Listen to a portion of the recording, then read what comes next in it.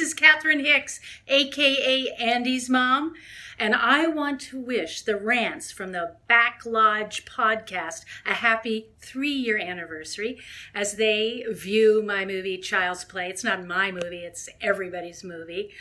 And happy 3-year anniversary, guys. Here's to many, many more. What are you guys doing there tonight? A lodge? Sounds interesting. Wish I could be there with y'all to celebrate. Thanks for liking the movie. Sounds like you have a nice group of people. Take care. Respect the feds! He earned it with his blood! Fear the gun!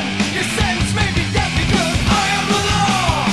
You will fuck around the law! I am the law! I'm death to rich and death to poor! You're a criminal off the door!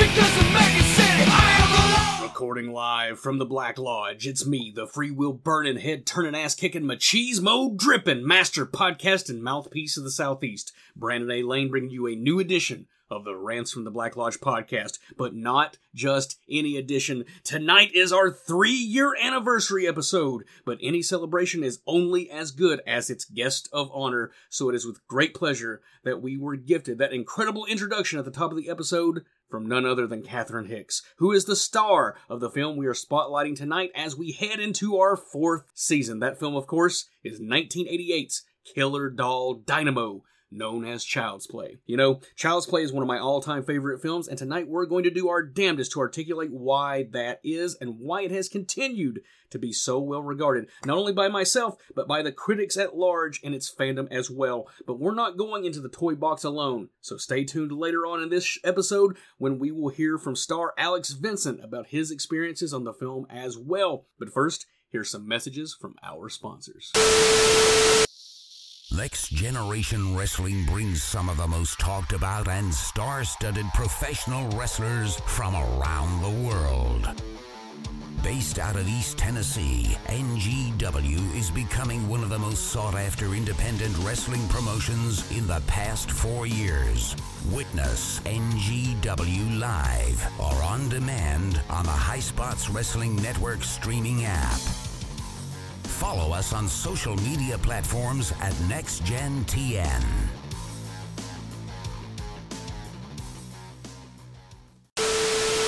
Since the inception of the Rants from the Black Lodge podcast, there has been a short list of movies that were inevitable to be tackled by the Rant Army, and the film we're spotlighting tonight is a worthy choice to be the topic of discussion for our 3-year anniversary spectacular. Woo! And tonight will not only be a celebration of this particular movie, but also a celebration of this podcast in general as we begin our 4th season. And there is no better compatriot to join me for this episode's War of Words than the head-banging, pipe-laying, beer-swilling, pork-chop grilling. He can believe it's not butter and he will fuck you up for trying to trick him. The auteur of all things alcoholic, Fat Tony! Yes, I have my base buds laid. I'm ready to talk about a movie that fucked me up as a kid. Indeed, the same for me, and we'll talk about that a little more in length. I, of course, am your host, Brandon A. Lane, and tonight's excursion into the darkness takes us to the mean streets of Chicago in pursuit of the Lakeshore Strangler. But you may fondly remember him better as the little guy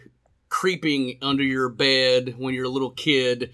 Red hair, blue eyes, and all things frightening that we fear in this world in 2020. Chucky, the Killer Doll. That's right, tonight we tackle one of my all-time favorites, Child's Play. I do it, Jimbala. Give me the power, I beg you. Well, let's save the voodoo for a discussion for a little later on, but we're definitely going to be tackling This is America. You don't tell me what to do. Yeah, you're right. I apologize. We'll have some. We'll riot with one another. We will later. Off mic recording. All right. Child's Play was released November 9th, 1988. It's coming up on its 32-year anniversary. I was at a very formidable age when I saw this. Pretty much the age of Andy, our protagonist of the film. I saw it in the 2nd grade on home video. Yeah, this is a movie that has stuck with me in many ways, and we'll discuss them as we continue on. Yeah. It was made on a budget estimated for $9 million. That's actually a pretty high budget. Yeah, that's a pretty high budget for a Hollywood slasher, but with the doll effects and all that, the mechanics involved, I get that. Yeah, they needed that. Wonderful effects by Kevin Yeager, but it's funny that like this film, which, I mean, if you were to look at it on paper, like, well, this is kind of dumb. Like, this could have been done a lot more cheaply, but way worse. I mean, there's all sorts of doll movies that have existed throughout Dolly the horror. Dearest and bullshit imitators and precursors. The Great Twilight Zone episode. Oh, yeah, great episode. But somebody in the production company was smart enough to say, hey, this is what they say they need. Let's fund it and let's make some fucking money. Well, thank you, MGM. One of the positive things I can say about you, I mean, you're kind of keeping your nose clean in these days of Disney domination. But thank you for funding a movie that has been a cornerstone of my fandom for pretty much the entirety of my life. Now, it's estimated $9 million budget. If you were to adjust that for inflation in 2020 dollars, that comes to roughly $19 million. That's crazy. I know, like, that. Okay, the remake, which we're going to touch on a little bit. I don't know the exact budget for it, but that sounds more in line with the budget for what remakes of slasher films get, because they're trying to get one last drip of dollar out of it. But yeah, that's an incredible amount of money. But it's opening weekend, it almost made it all back. $6,583,963 adjusted for inflation. That comes to $14,269,557, and its entire U.S. gross $33,244,684 adjusted for inflation. That comes to $72,851,880.89. We love you, Chucky. Yeah, that's crazy, but it's worldwide gross. Here's where we get a little crazy money. Not that much difference, but $44,196,684 adjusted for inflation. $95,788,373.61. Child's Play is almost $100 million movie. Now, $100 million is not now what it was then. Yeah. But still, like, that is a hell of a fucking profit on a movie made for less than $10 million. It absolutely is. It's a fucking, I think it hit right at the right time of horror movie franchises having a lot of sequels, but not out of steam yet, but the humor's starting to build up in the horror movie franchises. Because this movie, make no mistake, it still fucked me up as a kid. And we'll get into the scenes that did it, but it's this still, like, Chucky's funny.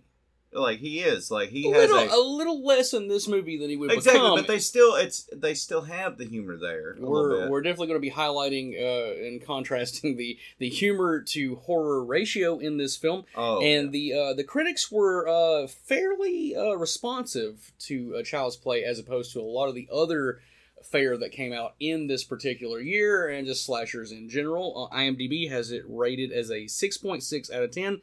I think that may be a little bit low, but across the board, if I'm looking at normies, I would still give it a 7 out of 10. But Rotten Tomatoes has it at a 71%. Wow. I still think that's still probably a little low, but fresh rating all the same. Again, for a slasher. Here's what got me. The audience score 63%. They can all lick my asshole. Yeah, like full blown. Like, right after carne asada. Oh, yeah. No, I'm going Taco Bell, dollar menu. I want this shit to be net, because this is just like Nightmare 2, that the Rotten Tomato meter's higher than the audience score. That's very rare. Yeah. And every audience member that doesn't like it is stupid and a pox upon your house. Yes, may you get all the diseases at once. Coronavirus. Yeah, that and all sorts of butt diseases. You know how you got them, you dirty motherfuckers. All right, the Metacritic score 58 of 100. That's way too low. Absolutely. Google users, you want to take a guess? I'm going 90. I'm going to have faith in them. Yeah, you're wrong. 81%. This is the only time you really... I mean, it's still higher than the others, but you let me down, Google. For me, I'd put it anywhere between the 85 to 89 range. That's just me, because I do think this film has issues, but a lot of them are, like, at the time, I think it would have been a solid 90. But if you were to view this through the lens of today, it does have some issues, and I refuse to view things through the lens of today. I only live in the past. Fuck you. I wish I could only have 1985 goggles, but unfortunately, with every subsequent viewing, I mean, you stop viewing it as a fan and start viewing it as a critic. It's one of the drawbacks of doing a podcast. I recently watched it myself. It's still incredibly enjoyable. It's still incredible. And evidently the people at Shudder found the most enjoyment out of it, having it as a 4.8 out of 5. That, for horror movie fans, that's right on the money. It's just shy of perfect. If you're a horror movie fan, you know this movie's just shy of perfect. Absolutely agree. So, Fat Tony, what do we got on the hit list for Child's Play? We have 6. 4, if you do not count the deaths of Charles Lee Ray and Chucky. And being that Charles Lee Ray kind of dies a very quick, somewhat unmemorable death, I could understand that. But Chucky has a fucking phenomenal death, and we'll get to that when we cover it. I'm gonna say 5 because I still count the death at the beginning of Charles Lee Ray and the death of Chucky at the end as one kill. I'm gonna say, my personal, in my heart of hearts, it's 5. I don't know. I'm going to say 6 just because he's definitively... His body, the Charles Lee Ray body is definitively dead. Yes. And if it were not for the fact of a greedy corporation digging up a bunch of bullshit... Fuck you, rich white people. Bringing it back. In part 2, then, the legacy of Chucky would be DOA. But that's a pleasant story we will... observe at a later time, because we're going to do Child's Play 2 and beyond on down the line. I got a lot to say about the sequels, and we'll touch on a little bit here or there as we continue. I like where they differentiate from Child's Play to the Chucky. I got to talk about that a little. 6 kills averages to roughly 1 kill every 14.5 minutes, so that's almost exactly the perfect ratio for a slasher film. And this is as a smaller body count. But so it has a lot more in common with probably Nightmare on Elm Street. Kind of like there's some quality, like you got the quick kills at the beginning of the setup, but the last 3 prior to Chucky being killed at the end are pretty solid kills. One of them, again, I'm going to say top 20 slasher movie kills of all time in this movie with the Voodoo Priest. Right. Later, we'll get on to that. We'll talk about it, and we'll give our assertions for ratings and so on and so forth. But I'm going to agree with you. The things that are memorable about this movie are ones that will stick with you. However, one thing that will not stick with you, and I have to say, we were blessed last month with a plethora of bouncing boobies, but I fear that the great titty drought of 2020 has resumed. Stank Dick Eddie's titty tally, we have a big goose egg. Well, this first movie especially, about a mother and son, you could have thrown in a mom shower scene. I'm just saying, but I get why there's no titty. Listen, it was nice connecting very briefly with Catherine Hicks. Thank you so much for doing that introduction. Although you, at least, I don't know, and we'll get to this. At the time that we're recording this, she sent in audio, and there's a little bit of a flub. And if by the time this episode comes out, there is not a flub, disregard everything I'm saying right now, but we still love you, but please return my email. All the same, I would have loved to have seen Catherine Hicks. I shouldn't now. I was fixing to say would have. I still will. She's almost 70 years old, and my God, she's held together really well. We'll talk about her a little bit later.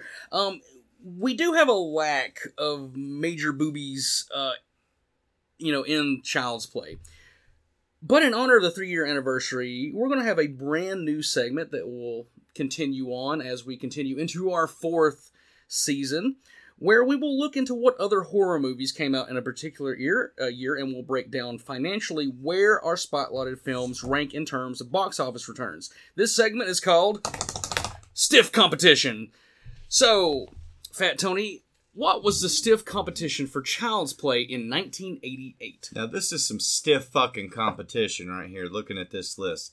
You have John Carpenter's They Live, an absolute masterpiece, and truly the greatest remake of all time, followed only by Evil Dead.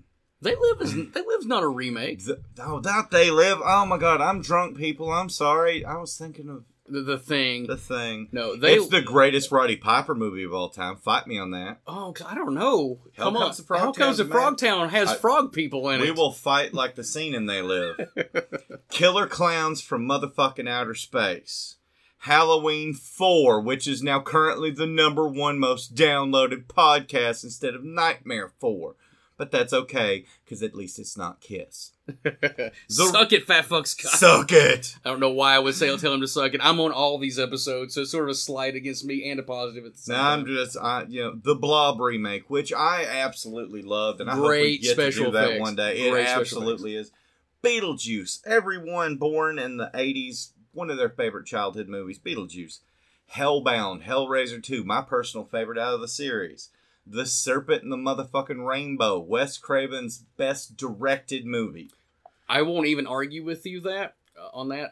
But it's interesting that in the same year we have somewhat of a cartoony aspect of voodoo in Child's Play, and then we have a really grounded, more authentic take with The Serpent and the Rainbow. Absolutely. Poltergeist 3, which is dog shit horrible, but at least they tried to do all the effects in camera.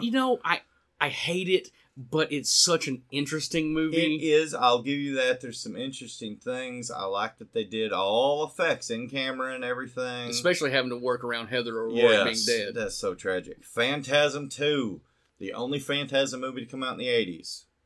Friday the 13th, Part 7. My personal favorite Jason appearance. Mask on and off. As we discussed, you don't like the mask off. He looks like a frog. Shout out to Kane Hodder. Nightmare on Elm Street 4, The Dream Master, which should be the dominant. Actually, no. If anybody's going to raise a Drunk Tony episode, they need to do Nightmare 2. That or The Exorcist are my favorite episodes currently that I've done. I would be hard-pressed to argue against you. Waxwork. Oh, my God. Screw Gremlins. This is that guy's best movie. Zach Galligan? Zach Galligan. Return of the Living Dead 2. It's okay. And Return of the Living Dead 2 would be a great horror film had it been made by Disney. You know what I mean? It really would have. I see exactly what you mean. And Night of the Demons. One thing that fucked me up about titties and lipstick. Oh my god. I love you. Oh my you know god. her name. Yeah. Fuck. I'm a little buzzed myself. We're buzzed.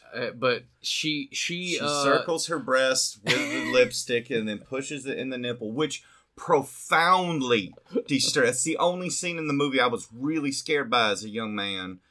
Linnea Quigley. Linnea Quigley. I actually spoke with her not long ago about doing an interview, and she agreed to it, but I couldn't get her to figure out how to use Skype. It was so heartbreaking. I love you, Linnea, and thank you so much for indulging me. We will always love you. We're keeping it on the table. She's trying, and I didn't want to be too pushy with her because she was nice enough to respond back to me multiple times. I just have to say, that's a lot of fucking stiff competition. So, simply by reading that list, what was the highest grossing horror movie of 1988? And if not Child's Play, where do you think it ranks? So my question to you, what do you think of these? Of this came out #1 financially? Where do you think is #1 financially? And where do you think, say, Child's out of like 15, Child's Play is? I'm going to say the highest grossing was Halloween 4. Because it's been a while since the sequel. It's Michael returning. This is, again, I have no idea. And I'm going to say that of all these on this list, Chucky probably came in third. One of the assertions you just made is correct. Halloween 4. You're about to find it. No, I'll let you know as we go on. So, counting down from number 5 to number 1, I will now list the biggest horror movies of 1988 based solely on their worldwide grosses. Coming in at number 5, Friday the 13th Part 7, which grossed $19,170,001. Coming in at number 4, and this one surprised me because I never really thought about this as being a huge hit, but comparative to its budget, it was a runaway success. The Serpent and the Rainbow, $19,595,031. Coming in at number 3, Child's Play with $44,196,684. Coming in at number 2, check this out in our backlog catalog. JuicyKruger.com. Nightmare on Elm Street Part 4, The Dream Master, with $49,369,899. And coming in at number 1, Beetlejuice with $74,270,074. I almost left Beetlejuice off this list because it is more in the comedy than genre than horror. It's a quirky movie. But horror movie fans are love this probably movie. the reason this movie was as big as it was, but there was enough cast off from just normies that this is why it had near $100 million gross, and what today would be over $100 million gross. So I didn't hear Halloween 4 anywhere on that list, which should not be the most number 1 downloaded episode. Halloween 4, and don't quote me on this, I think was number 6. It was close to Friday 13th. It's not a bad movie. But you got to think it was released by this is before Dimension got them, so the amount of screens that it was on was way less. So the promotion, like Paramount had the promotion to pump Friday the 13th. The same with New Line with Serpent the Rainbow, MGM with Child's Play, New Line again with Nightmare, and I can't remember who released Beetlejuice. But my point being, bigger studios, more advertising dollars put behind these things. But you got to look at it in perspective. Child's Play, number 3 of horror films now. With all that competition? With all that competition. Yeah. Now, if we, like, 1989 was one of the biggest years of movies ever. So these are peanut numbers comparatively to, like, Indiana Jones and the Last Crusade, RoboCop, Ghostbusters 2, the biggest movie of 1989, Batman. Yeah. So, but still, these are respectable numbers for low-budget films. That Absolutely. 1989, banner year for horror films. Now, Child's Play may not be the biggest horror film of 1988, but it definitely has left a huge mark on the horror lexicon. But before we can dissect the film at hand, we need to talk about the road ahead that led to its production. So let's go from page to screen. Okay, screenwriter Don Mancini first conceived of the concept of what would become Child's Play while studying as a film major at the University of California. Reportedly, he was inspired by a rampant consumerism that was happening in the 1980s. Big shock, Reaganomics, everything, the decentralizing of government and deregulation of advertising to children. It was just everything was spoon-fed. It was a great time and a horrible time at the same time. I blame Madonna's Material Girl solely on the 80s. Or I blame the 80s solely on that song. Totally, everything bad is all Madonna's fault. Yeah, okay, I can agree with that. All good things, Ozzy in the 80s. Sure, why not? In particularly the release of the Cabbage Patch Kids doll, that's what really cemented this whole idea as something to pursue. I have to interject here. My grandmother bought my older sister a Cabbage Patch doll the year they came out were a hot toy and was nearly trampled in doing so. So I absolutely understand why that made such an impression on me. Have you ever seen the footage from like Dateline and stuff? Oh yeah, absolutely. It's insane. And my grandma was right in the middle of that for my older sister. And I mean, she got it. But you got to think too. This is pre-90s. Like in the 90s is where it really became a thing of like midnight shopping, Black Friday, and showing up at like 3 a.m. to like to get in line for 5 o'clock release. And consumerism, you can counterbalance the good and the bad all you want, but when people go crazy over something, all respectability goes out the window. Human life means nothing. Yeah, and I see that on a daily basis working in Gatlinburg, Tennessee. Fuck you, Gatlinburg. Wear a fucking mask, you pieces of shit. So, in the original script, which at the time was bouncing around between many titles, including Blood Buddy, Bloody Buddy, Batteries Not Included, which obviously didn't end up being used. I love because that movie so much as a kid. Yes, because the Spielberg movie. Aliens. He didn't direct that, he produced it. All the same, Spielberg has a lot of clout, so it's like, you can't use the term, the title Batteries Not Included. This version that Mancini had sort of constructed originally saw the doll Buddy, with the gimmick of it being filled with fake blood and would allow it to bleed if it was played with too roughly. Every kid in the 80s would have just torn it apart with a fucking knife immediately. As a fucked up kid, I would have wanted that doll to bleed so bad. Bleed. We'll talk about the original incarnation of the script when we get to Don Mancini a little bit later on the podcast. MGM/United Artists were very interested in producing the script, but by the time it went into production, it had evolved into the script that we know today as Child's Play, and that it's a combination of contributions from the director Tom Holland, Don Mancini, sort of a collaborative effort, a little bit of a budding one with things being implemented that weren't initially discussed, but that's the nature of collaboration. One person's bound to have an edge or a position to be able to implement things that maybe the other side doesn't want. But for better or worse, the movie that we ended up with is the movie we ended up with. I'm going to go, I know Don Mancini's original idea. I'm going to go with this case that I like the way what we got. It's an interesting idea, but I like what we got. The film has released a commercial success and mostly critical praise, but it wasn't loved by everyone. In fact, not long after the release of the film, there was a crowd of protesters who formed at the entrance of MGM Studios, calling for an all-out ban of the film. They claimed it would incite violence in children. Why are children watching it, you dumbasses? That is an interesting point, but I can't really argue against it from the prospect, from the position rather, that I saw it when I was that age. However, I have been quite adamant about not committing felonies. I can't say that about myself, but it was not inspired by Child's Play. Okay, well, fair enough. Maybe it should have been. I wouldn't be here today. I'd still.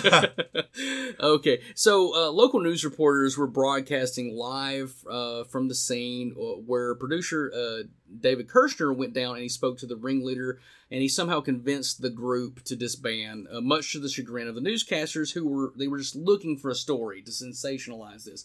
And this is 1988. You put that in 2020, this would have been like, at least for a couple of days, like the biggest scandal on the planet. Oh my god, yes. 24-hour news cycle, I blame more than anything for the destruction of America's common sense. And a few years later, it would seem, at least to a degree, those parents' concerns, they weren't entirely unfounded. Case in point, the 1992 kidnapping, torture, and murder of Suzanne Capper, and I hope I'm pronouncing that correctly, in Manchester, England. Oh, yeah. 16-year-old Suzanne would unfortunately come into contact with her killers while babysitting for a woman named Jean Powell. Capper had been spending more and more time at the Powell's house, and her mother and stepfather were in the process of separating, so she's already going through a bunch of turmoil. Powell, along with her close friend Bernadette McNally, began bullying Capper into doing their bidding. So they took this impressionable girl and they sort of forced her to do these really awful things. And on December 7th, 1992, Suzanne was lured into Jean Powell's home, where she and Bernadette McNeil, which was Powell's ex-husband Glenn and McNeil's boyfriend at the time, named Anthony Dunstan, they were waiting for her. And over the next 5 days after the kidnapping, Suzanne was subjected to increasingly violent acts, and escalating over the time that she was held. They subjected her to audio torture in the form of rave music, which no one should be subjected to, torture or otherwise. They played it at maximum volume, near her ears, just blowing her eardrums out. And they would play audio samples from Child's Play, and they regularly would torture her and begin each session with quote unquote Chucky's coming to play. Now, after days of torture, they left her for dead. She passed away on December 18th, and she just succumbed to her injuries. It's kind of like a death by 1,000 cuts. It's little things, but they all added up, and it's awful that all this happened to her. When the case came to the public eye, there was a moral panic, when people found out that the murderers were quote unquote driven by Child's Play. I don't blame the Beach Boys for Charles Manson. Maybe you should. Maybe I should. No, I blame the Beach Boys for heinous things other than that. But shit like that is, you're always going to have mentally unhinged people that get onto any media. Case in point, there are such a thing as bronies. They're not right in the fucking head, but they're just coming on little dolls of horses, so that's fine. And let's keep it that way. And just for reference, if you want to jizz on toys, that's your fucking Leave personal it preference. on I'm all people. for that, but don't press your luck with trying to do that shit to people unsuspectingly. There's a pretty dirty looking Peter Venkman figure in this house. I'm just saying. I don't know what Brandon's doing. No, there's not. He would never do. I do have a Peter Venkman. I have several Peter Venkman. Peter Venkman, but I wouldn't come on Peter. Come on now. That would be wrong. He's the. Do you have a Janine figure? I do. There you go. She's in the other room. But... Okay. Well, I mean, that's just normal then. No, shit like this is always unfortunate. It's horrible, but it's not the media that makes you. If they'd never seen Child's Play, these people would have found something else. I'm not an apologist in 100%. There are some people that specific media triggers. It does, and it's unfortunate. And I'm not saying it's, it's the people, not the art. I agree. And inspiration comes from many forms. And this is a hypothetical, but, if someone were to be, inspired to kill by an advertisement for some apples, would we ban apples? You know what I mean? It's like, how do you know my plans? Exactly. But do you remember when the whole Hellbop comic cult happened? Heaven's Gate. Doe, I think was his name, yes. Marshall Applewhite. And there was a whole big media sensation, and there was a time, and believe this or not, this was back in the 90s, when we were less susceptible to the pressuring of social media because it didn't exist. But there was a call to ban Nikes because they all wore Nikes. Yes. And that didn't happen. But I have to think, now, there would at least be a consideration, maybe we should ban Nikes. They just wanted to board the craft looking fly, yo.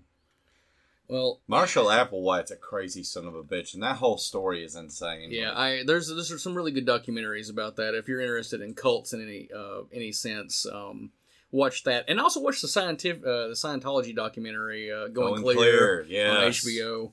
Fuck Scientology, fuck you Xenu, and fuck you Tom Cruise. Fuck you Tom Cruise. I need to make a fuck you Tom Cruise shirt that needs to be. At least that'd get you sued and get you the exposure.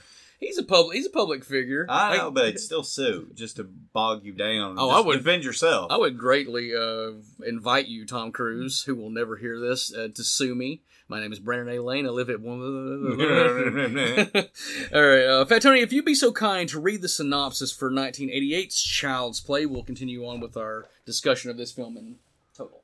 The chills come thick and fast, Los Angeles Times, in this riveting, jolt-a-minute thriller about an innocent-looking doll inhabited by the soul of a serial killer who refused to die. From the director of Fright Night, Child's Play comes complete with excellent special effects. Leonard Maltin. In this clever, playful thriller, the New York Times, only 6-year-old Andy realizes that Chucky is responsible for a spate of gruesome murders, including that of his unsuspecting babysitter. But the real terror takes hold when the deranged doll becomes determined to transfer his evil spirit into a living human being, Andy. Notice in the span of that synopsis, it refers to this as a thriller twice and not even once as a horror movie. So my question to this is something we deal with pretty regularly on the podcast. Do you think that is a marketing mandate because thrillers are more generally reviewed more kindly? I think so. It's a horror movie. It's a straight-up supernatural slasher film. They want to say thriller so Leonard Maltin can say there's excellent special effects in the New York Times. Clever, playful thriller. It's bullshit. I'm insulted by it. But I get it totally. I agree. They got to do what they got to do to market a movie so it'll see the most amount of people. But even if this movie had been bad, do you think Leonard Maltin would still be saying the special effects are amazing? I mean, probably not. 'Cause it would have Exactly. been distracted by the bad. Even if you have, trying to think. Well, they're okay. No, that's too like. There was that movie 2012, Amazing Effects, horrible, fucking boring ass movie. So no, probably not. I mean, and CGI aside, back in the the blood and guts, elbow grease and Best thing duct in the tape kind of 80s. days, like special effects were sort of like the peak of their, coming into that, like the late 80s, early 90s, up until like Jurassic Park, where you have a blend of CGI and stuff. But for critics to even acknowledge them, like society has amazing special effects, but you would never hear a mainstream critic saying, "Hey, this movie has great special effects." I heard nobody say anything about the special effects in Schindler's List, which there were amazing special effects. Yeah, there were. Anyway, But sorry, I mean, I'm just saying that like there is a inherent bias to horror films, regardless if the story or the framework is something that you would enjoy as a critic.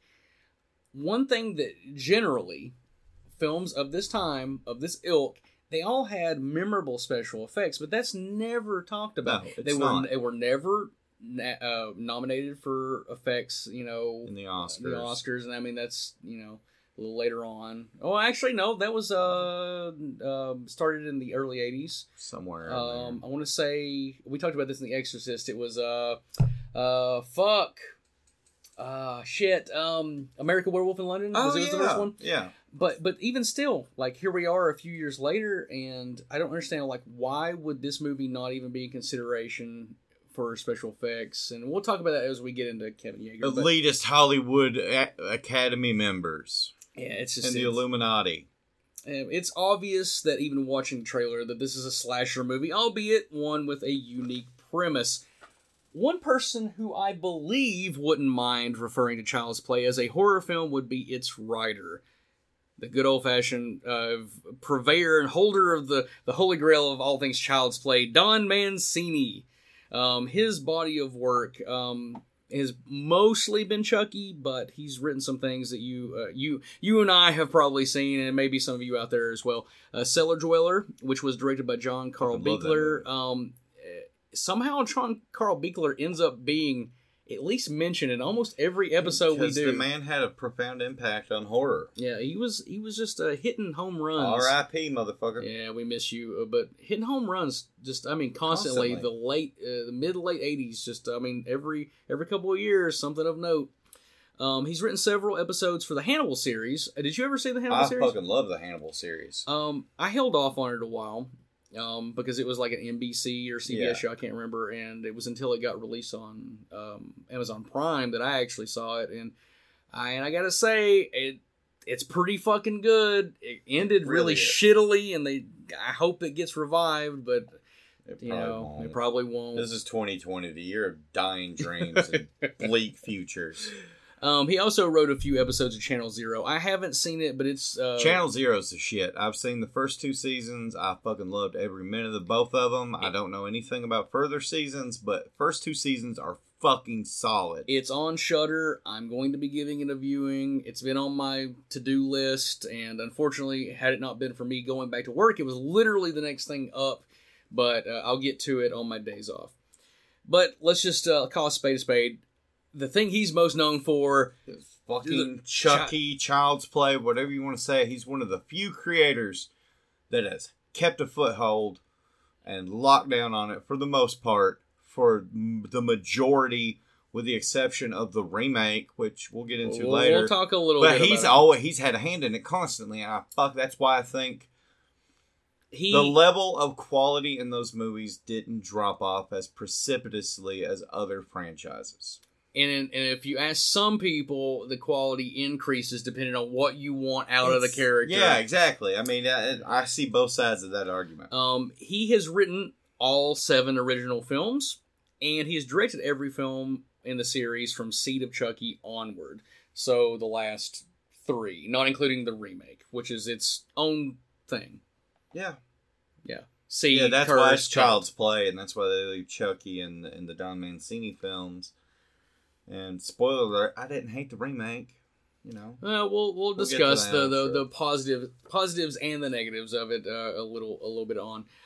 The Child's Play series has the distinction, as you kind of pointed out, as being one of the only major horror franchises to have the same creative force behind it through its entire run. So let's break it down. You've got Texas Chainsaw Massacre, which was helmed by Tobe Hooper for 2 films, but then it was passed on from person to person. And you could argue, even though like we love Texas Chainsaw Massacre 3 and the remake, that it's sort of been like fluctuating ever since. Halloween had John Carpenter 1 through 3. Everybody hates 3. They're wrong. They're wrong and stupid. But he didn't direct 2 and 3, but he wrote them.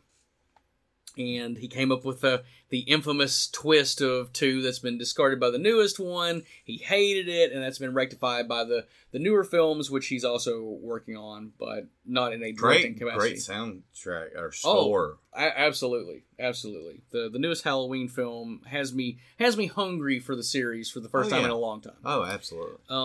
Friday the 13th had a consistent producer in Frank Mancuso Jr., but no ongoing writers or directors, with the exception of Steve Miner, who directed 2 and 3. Nightmare on Elm Street had Wes Craven as a writer for 1, 3, and New Nightmare, and he directed 2 of those films, but really other than that, he was just kind of ashamed of it, unfortunately. Yeah, kind of. I mean, he's passed on now, but I would have to think that before he died, he probably looked upon it more favorably than he did. When you're in the middle of it, you know, wanting to do more, wanting to make your music of the heart, you're stuck. Yeah. Fuck that movie. I mean, good for you, Wes Craven. I'm glad you breaking got out to of your do bubble. what you. Not the movie we wanted you to make. I would have loved to have seen another. Red Eye broke the mold, but was still a good movie. It's actually a really good movie. A straight thriller. Cillian Murphy and Rachel McAdams. Yep. Yeah, good stuff. Scream does have Wes Craven, who directed the 4th film, all 4 films, and Kevin Williamson wrote 1, 2, and 4. He didn't do the 3rd one. But now with the announcement of Part 5, we're not going to have Craven behind the camera. So Clive Barker divorced himself from the Hellraiser series after the 4th film, and he only really was involved with the first 2. Phantasm has Don Coscarelli in the director's chair for the first 4 films, but the 5th film, not really, other than like go out and do it.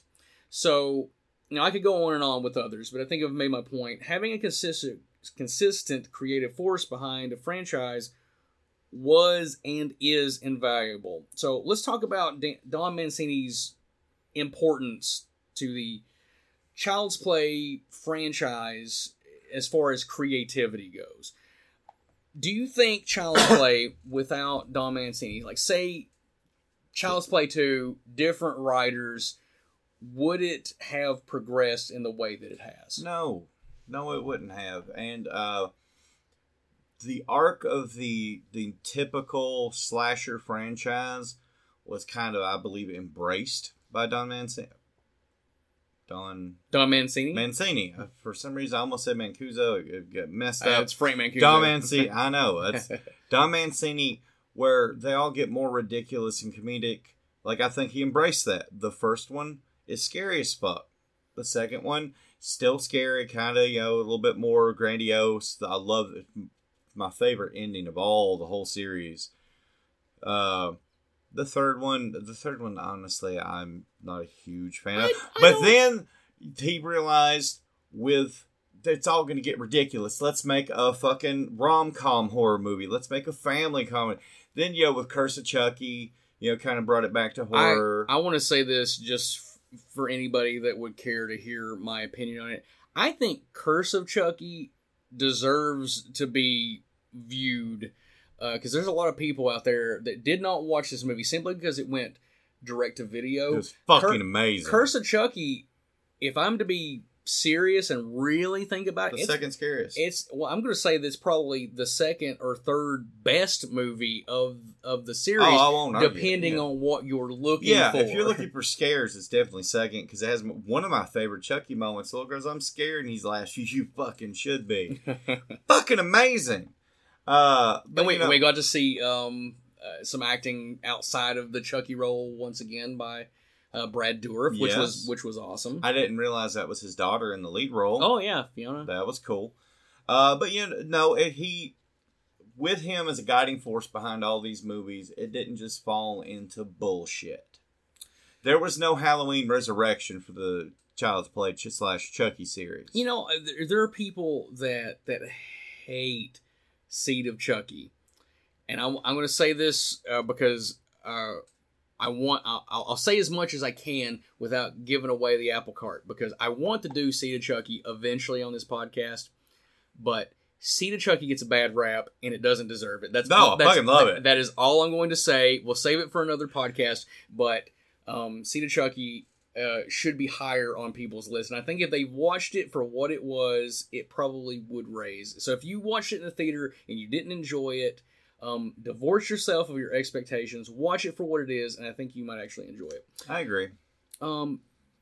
Being that Child's Play has a singular creative force behind it, especially in the writing department, it lends itself to a more streamlined continuity from film to film.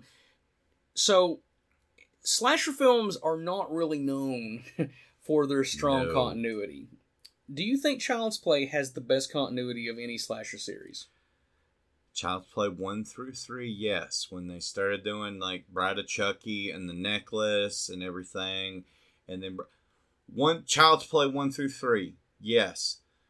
Bride of Chucky on, yes. But the mix in between, no. You know, the medallion of Dimbalu or whatever it's called. I can almost forgive that because he could have been wearing it under his shirt. I mean, yeah, you know what I mean? But still, I will say Child's Play 1 through 3. Dimbala, that's what it's called. Dimbala. I do a Dimbala. I used to know the whole thing, but I'm way too fucking old to remember that now. But back when I was a kid, I fucking was so proud. I mean, continuity back in those better than most. I mean, still. Yeah, but continuity back in those days was not as important because going into the 90s, VHS rentals were becoming more prevalent. So you had access to former films a lot more readily than you would, say, at the beginning of the 80s, where you would be lucky to see a replay of a film on, like, ABC Saturday Night. You know what I mean? Like, you would see a movie maybe once or twice in the theater, and then you would have to wait 5 or 6 years before it ever ended up on TV. And then, you know what I mean? It was absolutely. It wasn't the prevailing thing of having this streamlined continuity. Each movie had to be able to be enjoyed in and of itself. And if you had to know something from the other ones, they'd throw in a recap at the beginning. Friday the 13th, I think, is the best example of that, where you have basically a mini movie of the previous movie at the beginning of those early films. But the Child's Play continuity, I think, is pretty straightforward, and it does some interesting things later on and kind of tying back, especially in Cult. Cult really kicks it up. He fills in a lot of the backstory, which by that point, I mean, you kind of, where do you go with it? You've got to bring in other aspects of the film to really dive home, like why you loved the thing in the first place, if you're going to continue on with sequels. Absolutely. For better or for worse, the movie has evolved and ended up with what we got. But one of the interesting aspects of Child's Play is that it was conceived as a very different story. Now, we touched on it a little bit earlier, but let's dive a little bit deeper now. Whether you called it, Batteries Not Included, Blood Brothers, or Bloody Buddy, it was intended to be more of a satire of the toy-obsessed post-Reagan deregulation of advertising towards children era. The doll, which was originally called Buddy, would have had more of a repressed rage aspect of Andy underlying tone, and it would have sort of targeted his enemies. And Mancini's original script would have been a whodunit story, written more so with the audience, if it being ambiguous whether or not Andy or Chucky is the killer. Is this doll actually alive? Is Andy killing people but using the doll as an excuse? Is he crazy? Does he know what he's doing? That's an interesting thing. So you've kind of made your point clear that you are happy with the movie that we got. But for me, when they announced the remake, before that we knew it was going to be an AI, and, you know, not a redo of the whole voodoo angle, I thought it would be interesting to kind of take this idea, rewrite it for a more modern audience, and pitch that as what we got for the Child's Play remake, because I think the idea of a evil kid, it's been a pervading thing through the entirety of horror on film. Oh, yeah. And you get a really good creepy kid, one that has, you know, sympathetic doe eyes, and you can feel for them, but then slowly learn they're evil. I don't know. There's something to be said for the more ambiguous aspect of it than... It's a solid premise. And I agree. With the remake, I kind of wanted that too. I thought, they're going to maybe use his original idea, but with the whole separation of Don Mancini to the Child's Play brand versus Chucky brand and all that. And again, the remake's kind of doing what Chucky did for toys in the 80s and all that. You know, this is like gadgets and shit nowadays. Kids don't play with toys anymore. Everything is tablets and phones and they kind of it's a what's the fuck those little the boxes from Amazon that you talk to. Siri? Siri? It's not Siri, that's Apple. Well, you know what I mean. Alexa. It's a walking, talking, killing Alexa. And I like that idea. And it's honestly very funny. Mark Hamill was a great... Well, Mark Hamill's the only reason... I don't know if the movie made money. It's probably... Mark Hamill doing the voice of the new Chucky was the only great thing about the movie. It had nice bloody kills. I like the premise. I'm not saying it was better. Yeah, It's no Evil Dead remake, which is not really a remake. It's a sequel. I don't know. I've proven it definitively to Brandon. It is a sequel. But it needs to have a fucking different title. You know what? Old man Lane. This is the 21st century. Move on. You were just saying that you wanted to see everything through the 1980s, and god damn it, I do too. It's true. Okay, so we've kind of covered the positives and the negatives of what would have been and what is. One of the many major changes to Don Mancini's original concept and script was the inclusion of voodoo as a means to explain the doll and how it could come to life convincingly without being too outlandish, more grounded in reality. This change didn't come from Mancini, but it came from its director. The director being the great Tom Holland, not to be confused with Tom Holland who plays Spider-Man these days. Old man Tom Holland. Old man Holland. You probably know him from Fright Night and Fight Me, the best vampire movie of the 1980s. I don't care what anybody says. I know everybody loves The Lost Boys, and so do I. R.I.P. Joel Schumacher, one of the better movies you made. But Fright Night is a better vampire movie. Lost Boys is a better movie, probably in general. Phrase like that, I'm not going to argue. Phrase like that, I can't. I want to, but you're right. I'm always right. Except about Evil Dead. I'm always right on this podcast. Don't defy me. You can get the fuck out of my house. I'm bigger than you. He also directed Stephen King's Thinner, which it's fine. It's got Robert John Burke, who was RoboCop in RoboCop 3 and the TV series. He's fine. He's good in the role. I like the end of that movie with the I just had some pie. Yeah. He also did The Langoliers. So bad it's good. My favorite Bronson Pinchot acting role ever. Little girl! Yeah, that's some terrible stuff. Isn't Tom Holland even in that? Isn't he one of the people on the plane? I want to say he is. It's been a long time since I've seen it. In fact, other than I think the Nostalgia Critic review, the only time I ever saw this was when it debuted on television. I bought it on VHS when my dad's boss's video store went out of business. So I'd watch it every now and then, back in the day. Man, Stephen King adaptations have come a long way. We love you, Tom Holland, and it's not your fault that movie had no budget. The CGI, No early budget. CGI. He also directed 3 episodes of Tales from the Crypt. He directed Love Come Hack to Me, which stars Amanda Plummer, who was in Freejack with Rene Russo, who was in The Adventures of Rocky and Bullwinkle with Robert De Niro, who was in Magdalene and Glory with Bill Murray, who was in Ghostbusters, You Just Got Busted. Also, he directed Four-Sided Triangle, which stars Patricia Arquette, and I know you're a very fan of this. I love you, Patricia. This episode, I know you're a big fan of this specific episode of like, that's my man. Yeah. But she was in Ed Wood with Bill Murray, who was in Ghostbusters, You Just Got Busted Again. He's having to dig deep for these You Got Busted because I got him on that last episode.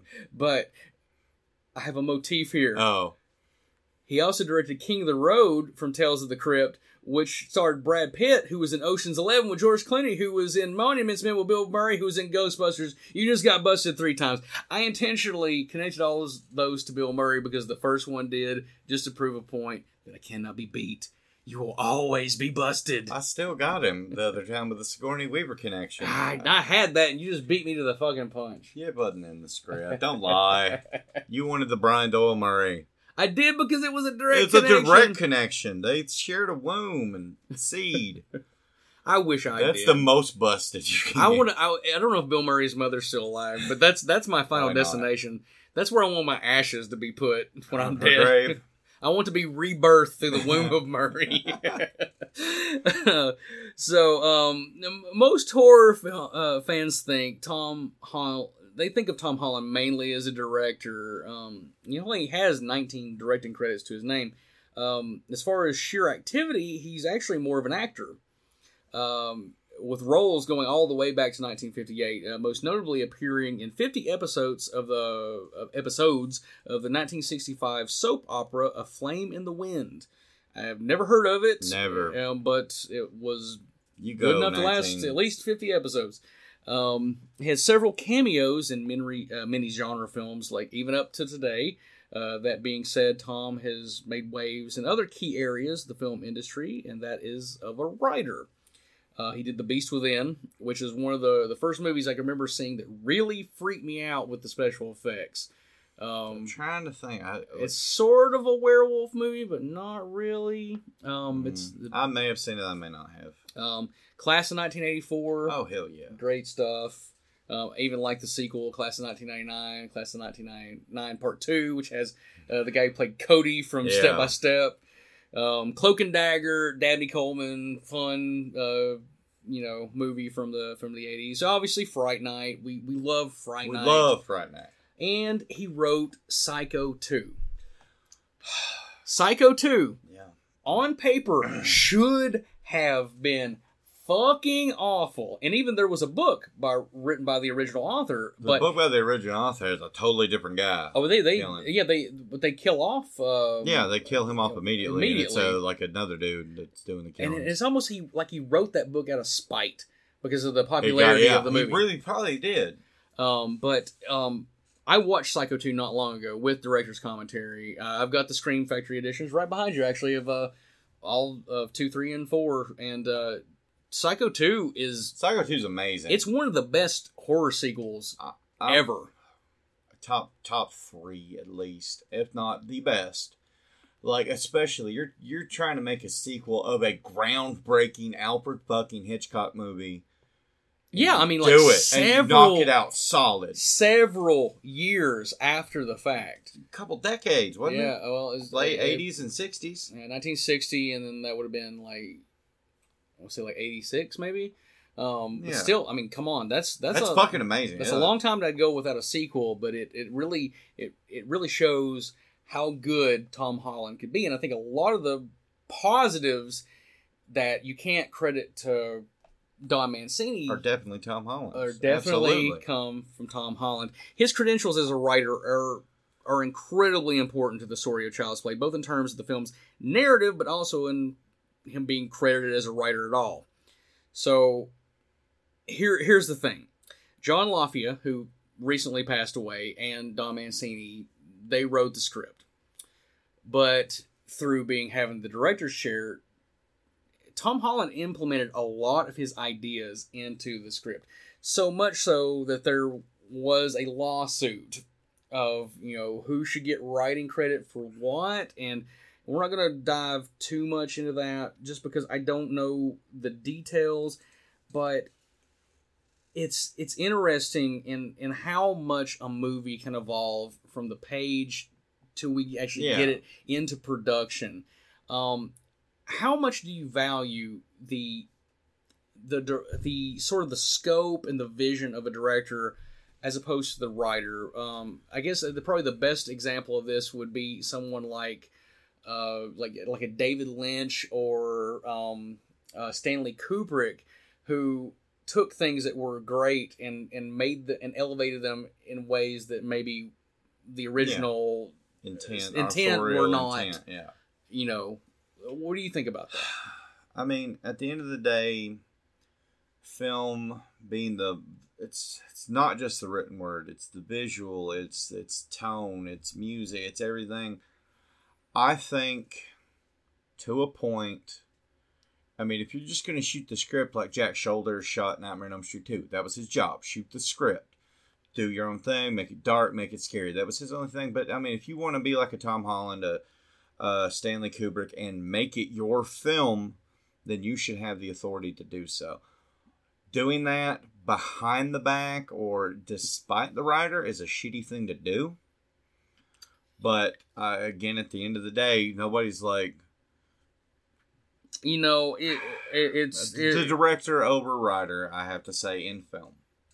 It ended up so much, this was such a controversy, that Don Mancini and John LaFia were barred from the set because they were trying to interfere so much because they disagreed with the direction that... I can understand their frustration, 100%. Okay, have you ever seen the movie For Your Consideration? It's a Christopher Guest film. No. Okay, well, it's about the making of a movie that has Oscar buzz about it. And Michael McKean and Bob Balaban are the writers, and they're watching watching on the monitor this director played by Christopher Guest just like butcher their work.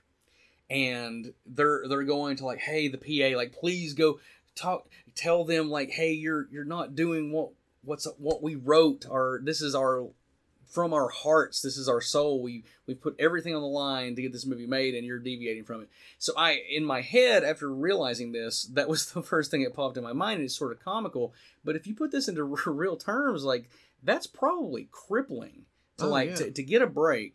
Because, I mean, as we talked about, Don Mancini doesn't have a lot other than Channel Zero and Hannibal, other than Child's Play. This is something that birthed him. He might as well have given birth to the Child's Play entity. And to have it deviated from was probably really frustrating. Well, I mean, it's caused people to kill themselves, like the guy that wrote Caddyshack in the National Lampoon that killed himself. Because it was changed so much, because they fucked up his vision so bad and just left most of the material from the seasoned comedians and changed his story so much from what he wanted that he probably killed himself over it. Doug Kinney, was that his name? Doug Kinney, I think. There's a great movie about that, by the way. Stupid Futile Gesture on Netflix. I fucking loved it. That's good stuff. But, I get but at the end of the day, can you tell me Tom Holland was wrong? I think even today... Don Mancini has probably cooled down and realized that a lot of the changes were for the best. Hey, I'll make another case in point. Back in the 70s, if George Lucas had got the Star Wars he wanted, without outside interference and suggestions and things, it would have sucked. That movie was made in the editing bay. So... I love you, George Lucas, but that movie was saved in editing. I think you're okay, George Lucas. Whatever. We share a birthday. I love Howard the Duck. We're actually going to talk a little bit about better Howard than Star Wars. No, I'm just playing. I don't want to get hit. I will slap you. No, we're not going to dwell on the controversy anymore. There is one major thing that we have to talk about that was deviated from the original script, and that's the addition of voodoo, and that is entirely credited to Holland. So this is why I think the original Child's Play is impossible to improve upon with the whole AI aspect of the remake. So, voodoo, albeit a magical concept, and I know there are people there that believe voodoo, but let's just be real, it's bullshit! Voodoo gives you an out to be able to explain everything It's in voodoo. a nice tight bow, one snap of the finger, and you've set up your status quo, and you have this one thing that allows you to deviate from them. Whereas in the remake, you have AI, which, to be fair, we're moving in that direction. And I just don't...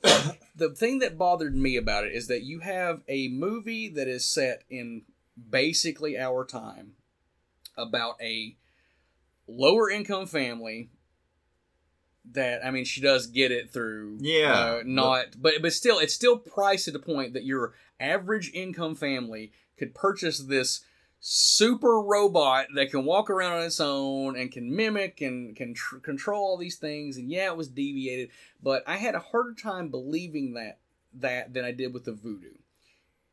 Here's the thing. The Child's Play remake, if it had not been Chucky, I would probably be singing the praises of, in of itself, especially if it had been kind of told more as a Tales from the Crypt kind of viewpoint. And I think it would have worked a little better if it had been an episode, like an hour, 30-minute. Chucky was the framework to bring new fans who kind of familiar with it, but probably kids too young to really have bothered watching them with any serious consideration into them and lay a framework for a whole new story. And I get that. And I'm not knocking them for doing what they did. And there was the one guy that killed himself and like put off the regulators. They gave themselves an out. They did. I wish it had taken place a little bit into the future. Oh yeah, absolutely. I agree with that completely. And I wish that he had been Buddy rather than Chucky. Exactly. If they had changed those two things, I would give you that. I would give it a 4 out of 5. If it was Buddy, that's a good point. But it was. I don't have a natural hate for remakes that a lot of people do. I hate needless remakes. Yeah, I mean, Child's Play, for whatever you say, is not needless. They changed the story completely. The Evil Dead sequel / soft remake changes. You've already the story negated completely. your argument. It's not a remake, according to you. It's a requel. A requel. In the fine tradition of the Evil Dead movies, they're all kind of a sequel remake. Yeah, that's true. So, but it's still going to take a hell of a lot to get me to watch it. I'm gonna punch him one day, just straight up on the podcast on mine.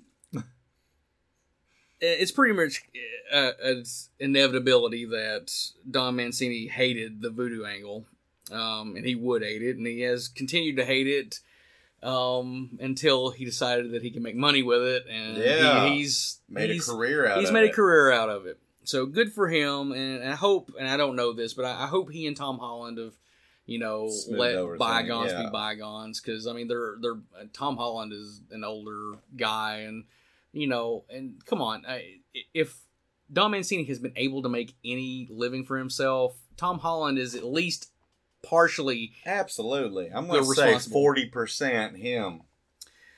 Tom Holland was not the first choice to direct this. In fact, he was probably about 4th on the list, of when they went down and offered this. So I found this to be mind-blowing. I'm excited. The first person they offered the opportunity to direct The Exorcist, you have any idea? Wes Craven. I just gave it away. I said The Exorcist. Oh, William Peter Blatty? No, that's the writer. William Friedkin. Oh, Hurricane Billy. No, God no. There's a part of me that thinks if they had done the original script. Oh yeah, totally. Script to screen. With him, Billy Friedkin. I don't know about 1988, but if this had been made in like the late 70s with the original idea with William Friedkin, there would have been some poor traumatized kid out there. Yeah. Like, I should have never worked that movie. I hate my parents. Yeah, they probably would have had broken clavicles and all sorts of mental scars that would still be permeating today. They've been doing poop porn and all kinds porn. Hashtag Patricia Arquette poop porn. Hashtag- No one gets that reference. It's such a deep cut that only Brandon and I will ever get it. It's been excised from the internet. Probably for good. Good reasons. So, as it stands, the script that we ended up with, do you think William Friedkin could have done a better job than Tom Holland? No, because he's very self-serious. It seems that Tom Holland in his movies, there is a playful, even in the review, it's playful. Even though the first one is way fucking scarier than any of the sequels, it's still playful. Like the "fuck you, bitch" in the elevator. That's still like one I have of a my favorite lot. I have a moments. lot to say about that But later on. William Friedkin is too self-serious. Yeah, and by '88, the hump of strictly serious slasher films, It's over. You couldn't do it. Yeah, it had become kind of passe. So injecting this movie with grounding it enough in reality and scares, but still having moments of levity, kind of gave it, I think, a life that it probably wouldn't have. And a if it broader played- mass appeal. Yeah, you're right. You're right. One of the alterations that didn't make it into the movie that Tom wanted was Charles Lee Ray was going to be Andy's father. Obviously, this didn't end up in the movie. But the mystery of Andy's father has sort of persisted because Chucky seemingly has knowledge about Andy's father that he shouldn't be aware of. The reason I bring this up is because in most of the rooms in Andy's apartment, there's pictures of Tom Holland, oddly enough, as sort of a stand-in for Andy's father. Our mutual friend, Matt Underwood. No. And this is one of the bones of contention that he and I have had for years, even though after I pointed out in the commentary that Tom Holland takes credit for this, he swears up and down it's pictures of Jethro Bodine from the Beverly Hillbillies. And if you look at it, oh my God, he looks just like Jethro Bodine. I can kind of see it. But it's not. It's pictures of Tom Holland. Now, according to the shooting script, Andy's father was called Bob, and he was killed in a car wreck a few months before the events of the film.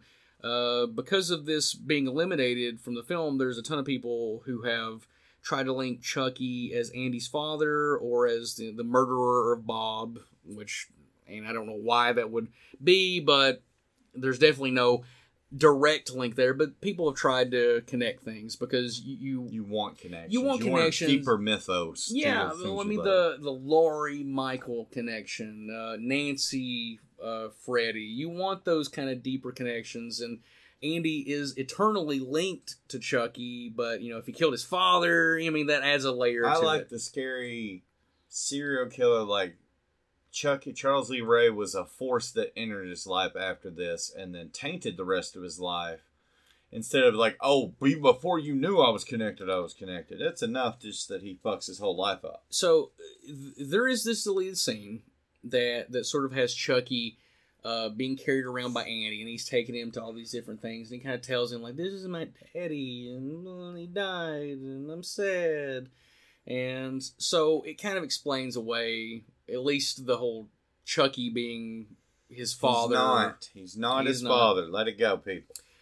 But do you think it would make the movie better if he was? No. I just said I like the outside element of a dark force personified this case in Charles Lee Ray or any serial killer coming into normal people's lives to fuck it up rather than there has to be some connection. The movie as it is, I agree with you. But if you go back to the original version of the this, original script, him using sort of being the neuroses of like his father speaking to him beyond the grave. I mean, probably not actually, but the neuroses of it. Then I could see that, but just as that, what we got, no, it doesn't. Yeah, so not all of Tom Holland's ideas were golden goose eggs. One final thing about Tom Holland, and we'll move on. He has a strange cameo in Child's Play as the voice of the Good Guy doll mascot in the live action sequences that Andy is watching in the television. And so, as a kid, Child's Play terrified me in ways that I can't even, verbalize. as an adult, the scariest thing in this movie is that fucking giant Yeah. Chucky mascot. So my question is this the scariest thing in the movie for you as an adult? I'll still give it to the mom scene with the batteries and all that, but it's a close second. Yeah, watching that back, to me that's the type of thing that like this. You go to a theme park and that Chucky mascot is gonna diddle your kid. What? Absolutely, they all are. They're all horrible pedophiles. The only thing scarier than that, in the thought of my child enjoying that. If I walked in on any kid of mine watching some kind of creepy show with a giant-headed pedophile and loving it like Andy loves it, that to me is scarier than the existence of the mascot itself. Yeah, fair enough. If something's wrong with my kid, I gotta throw it away. Yeah, That's what orphanages are for. fair enough. Children don't like weird shit, and You can like a little bit of weird shit, but let's good keep it weird reasonable. shit, but no giant redheaded dolls that will haunt the Ginger nightmares. pedophile mascots. Don Mancini and Tom Holland's contributions to Child's Play are immeasurable, but to the general populace, Child's Play success can be attributed to the 1980s final slasher icon. Let's just give it up for what the movie's all about. It's Chucky the Killer Doll, Fuck yeah. Chucky is the shit. who is voiced by the wonderful Brad Dourif. Amazing. Brad Dourif. Pulling double duty as Charles Lee Ray and Chucky the Killer Doll. His movie IMDb kind of starts off as like, A-list actor, and unfortunately, Fucking Clockwork Orange, or not a Clockwork Orange, One Flew Over the Cuckoo's Nest. And Isla Mars. He was in David Lynch's Dune. He's also in Blue Velvet. He plays one of Frank's goons. Frank's goons. Yeah. I'll fuck anything that moves. He was in Exorcist 3, which I think may be my favorite performance. Oh, of his. acting wise, yeah. He's so good in that. He was in Stephen King's Graveyard Shift. He's in the Lord of the Rings trilogy, albeit some of the movies he's only in the extended cuts. Yeah. Worm Tongue. And if you're a diehard fan, it's probably the versions you have, anyways. 36 episodes of Deadwood, which is absolutely Fucking amazing. Did you see the movie? Oh, yeah, fuck yeah. Great stuff. I got Sarah into watching that shit because I knew the movie was coming out. I'm like, hey, let's watch the show. Maybe you'll like it. Yeah. She fucking powered through it. Yeah, Fat Fuck Scott had never seen it, and I finally convinced him to watch it because he's like, I don't like modern cowboys and Shut stuff. your and mouth. blah, blah, blah. I was Fat like, no, this Scott's is like good. 90% wrong all the time. Yeah, it's probably 5%, and 5% of that is chance. Complete chance. Yeah, exactly. So only 5%. We love you, good take. Scott. We love I you. love you, buddy. All right. He was in Rob Zombie's Halloween and Halloween 2. Polarizing films, but he's great in both of them. The scene, and I know exactly what you're going to say, the scene in Rob Zombie's Halloween 2 where he breaks down over finding Annie dead. It's best act, yeah. Oh my god. And the director's cut of that with the flashbacks of childhood. That's exploitative. It fucking takes your breath away, man. That's awful because that is a blend of fucking real life because we love you, Danielle Harris. We love you, Danielle Harris. But all of the accomplishments of the movies that we love, he was nominated for an Academy Award for his role of Billy Babbitt in One Flew Over the Cuckoo's Nest. It's one of my all-time favorite films. Good movie. By the way, did you know that Danny DeVito's in that movie? Yeah. And Danny DeVito was in a little movie called Twins, written by Ivan Rabbit, who directed Ghostbusters. You just got busted 4 times. I just got busted 4 times. And just as a brief side note, One Flew Over the Cuckoo's Nest is one of the rare exceptions where the movie's better than the book. I've actually never read the movie. It's a good book, but it's a great movie. I'm kind of wishy-washy on Milos Forman. That's who directed it, I believe. Because he's done some things I absolutely hate. He did a music video in like the late 90s or early 2000s. Really? And it was like, it was like a spoken word music video. It was always on MTV, and I wanted to throw my fucking remote through the TV when that shit came on. I didn't hardly ever watch music on MTV unless it was Headbangers Ball. Then when they canceled that, Beavis and Butthead, and that's all I'd watch. Fuck you, Milos Forman. You made a great movie, but everything you made is not everything else. I'm sure that I think there's another movie. It's kind of a 70-30 kind of thing. Despite having mainstream critical and commercial success in motion pictures, the general populace is going to know him as the voice of Chucky the Killer Doll, all 7 of the original films, and he's going to be reprising his role in the upcoming sci-fi television series. We just got the promo. I can't wait. Um, It better build directly off Cult, or I will not watch it. From what I understand, it's going to soft reboot some of the things, and it's going to elaborate somewhat on the origins of Charles Lee Ray. So I don't know if that is an issue with rights or if it's a creative decision, but I'm We'll willing see. to give I'm it. going to give it a try. I willing say to I give it a won't chance. watch it, but that's a fucking lie. Despite Brad's unparalleled credentials, I mean, both as a character actor, but also as the voice of actor of so many things beyond Chucky, he wasn't even the first choice to play the role. Surprisingly, I mean, you have Gilbert Godfrey. I'd watch that movie. I would. But I mean, like you would think like, oh, this Academy Award winning actor would not be on the short list. But Jessica Walters was actually cast in the role. Now, Jessica Walters, for those of you who are not aware, she plays the crazy bitch in Play Misty for Me, the Clint Eastwood movie. Yeah. And very soft spoken, I very still haven't childlike. seen that either. What? The audience, people. You're Oh. like, for those who might not be familiar, go watch Play Misty for I thought me. you scared me for a second. Like, how the fuck have you No, not I've seen it? seen that. Okay.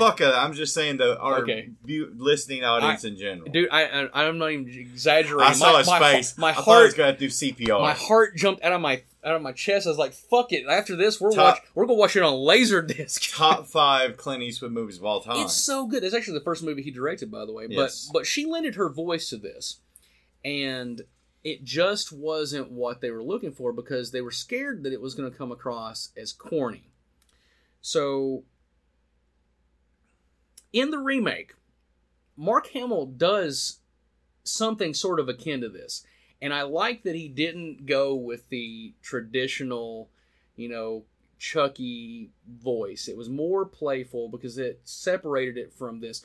That being said, does the film work with her in the role? No. I agree. can't There's no think of discussion. it. There's no discussion. It's Brad Dourif.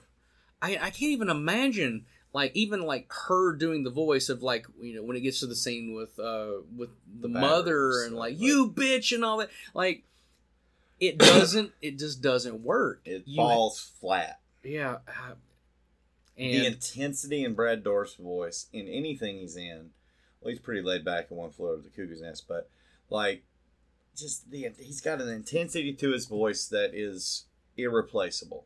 the aspect of going back to One Flew Over the Cuckoo's Nest that is inherently important to this movie is he's doing a Jack Nicholson impression. Oh, absolutely. I mean, it's not even Like it's hidden or trying to cover it up, but Chucky's voice is so one-to-one with the character that if they were ever to recast him in an official Don Mancini movie, I don't think I could. Impossible. I don't think I would be, even if it was somebody Even doing if a really something good. good impression. There would be something to trip you up. It's his timing, it's his inflection, the furiousness. The guy does 0 to 60 pissed off instantly. better than anybody. Jessica Walters, very talented, but not suited for the role. Her loss is definitely our gain, but it does beg the question: why would such a highly regarded actor take a role in Child's Play? I'm curious to find out myself. So, Brad Dourif had this to say. When I take a role, the criteria is feeding my family. That comes first. I have to work with what is available. Like everybody else, there's nothing wrong with horror films. Their existence has definitely had an impact on me. It's important to have scary demons in our world and on film. We have them in the world. That is why we are afraid. It's nice to have a visual and have confirmation with it. The fact that he took this as a paycheck. a paycheck and still has stuck with it all this time, it's sort of like this could have just been I'll do whatever, one and done, but he's obviously found something about this that has inspired him to want to do it continually, because I can't imagine that, like, the payoff he's getting. His daughter's doing it now. Yeah. I mean, I'd say it was a paycheck to begin with. I'd say somewhere in the recording of the second one, he just found the fun in it and just went on with it, especially given the freedom and just insanity of the Chucky iteration, like Bride of Chucky. Yeah, all those. Well, she would have been like a teenager at that point. So like he just rolled with it, and I love that, and it's made him a horror icon. Like, one of my favorite commentaries of all time is the in-character Chucky commentaries on the Kills of the Child's Play DVD. I fucking love it. It's good. It's great stuff. And thank you, Brad Dourif, for not looking down on horror movies. A little side story going back to Fiona, and I don't know if it was this movie, but it would have been like the earlier films.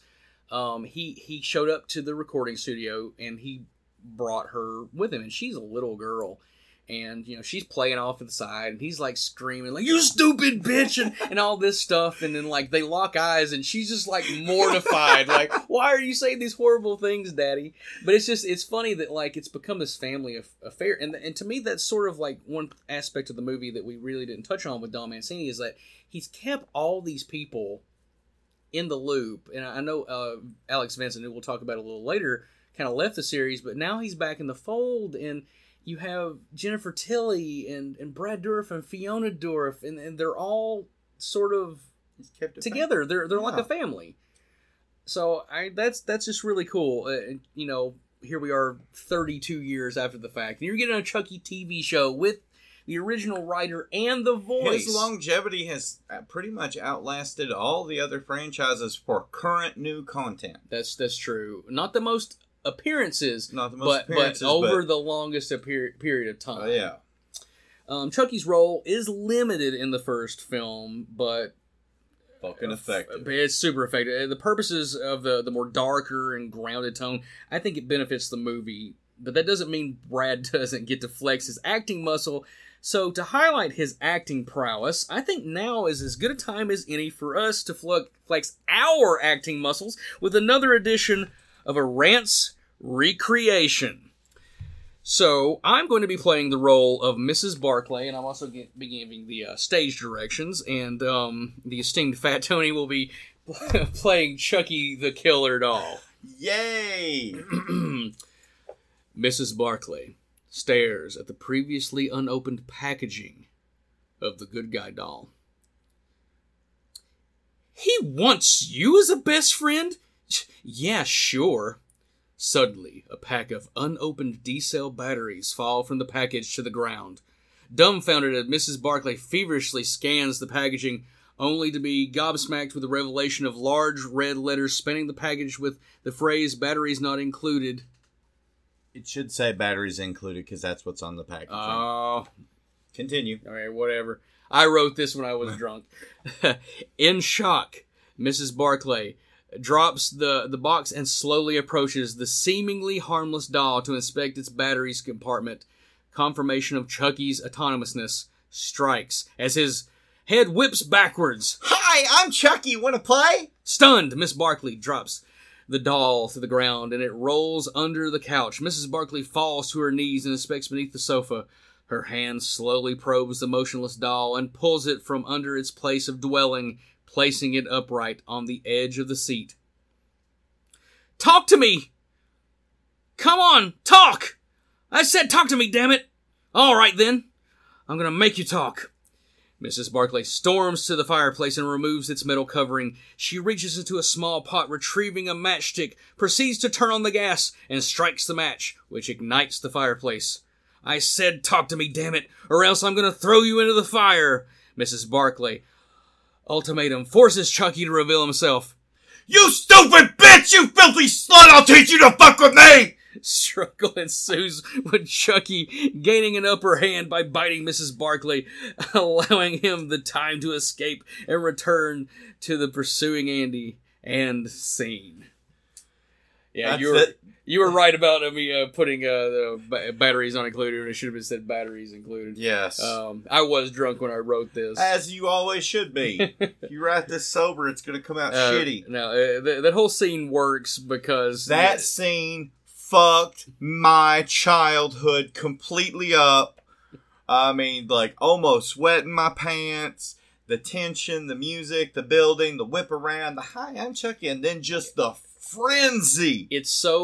It's so well paced because there's just enough beats in between the action to make you think, well, nothing's gonna happen. Then when it does, snap. Oh God, yeah. That's so much credit to Tom Holland and knowing how to shoot this in a way where it didn't look hokey, because this very easily could have been very hokey, especially, if it just been a puppet with a head turning around and all that. But when Chucky comes alive, man, he comes alive. It's like a real fucking thing. Here we are 30 plus years later, and we know Chucky is a character, being kind of a funny, wise ass, but the first film doesn't overdo it. Actually, the funniest line, in my opinion, comes towards the end of the film when he's followed Andy back to his apartment, and he's riding the cage elevator with the elderly couple, and she's like, "Oh, what an ugly doll," and he's like, "Fuck you." That's his funny moment of that movie. And you need that funny moment to relieve. You got to relieve tension. You can't constantly build tension, or it just dies. Yeah, you have that moment, and you get a little bit of a breather. But then you have the climax of the movie, and Andy is just terrorized from there on out. But that line right there is funny. But everything he says right here, as an adult, I find funny. But as a child, it's terrible. The frenzy. God. That was rip your eyelids off because you were afraid to go to sleep. Scary. Fuck yeah, absolutely, 100%. So my question to you is, do you think having Chucky be a little less funny in this movie benefits it, like, overall? Oh yeah, absolutely. If you're going to start a horror movie franchise, whether there's humor inherent or not, you got to bring it with the scares in the first one. Nightmare on Elm Street, debatably Friday the 13th. Well, they held off kind of on the comedy till about the sixth film. They held off on the comedy till the sixth, but that was their fault, I think, because they held off too long. But 4 is near perfect, so I'll shut up. Do you think the movie would have...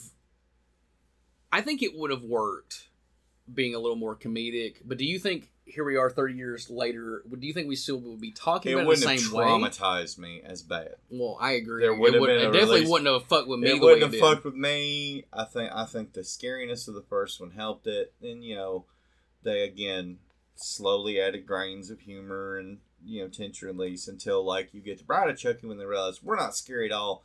Fuck it, let's just do different genre films through the lens of Chucky. Yeah, fair enough.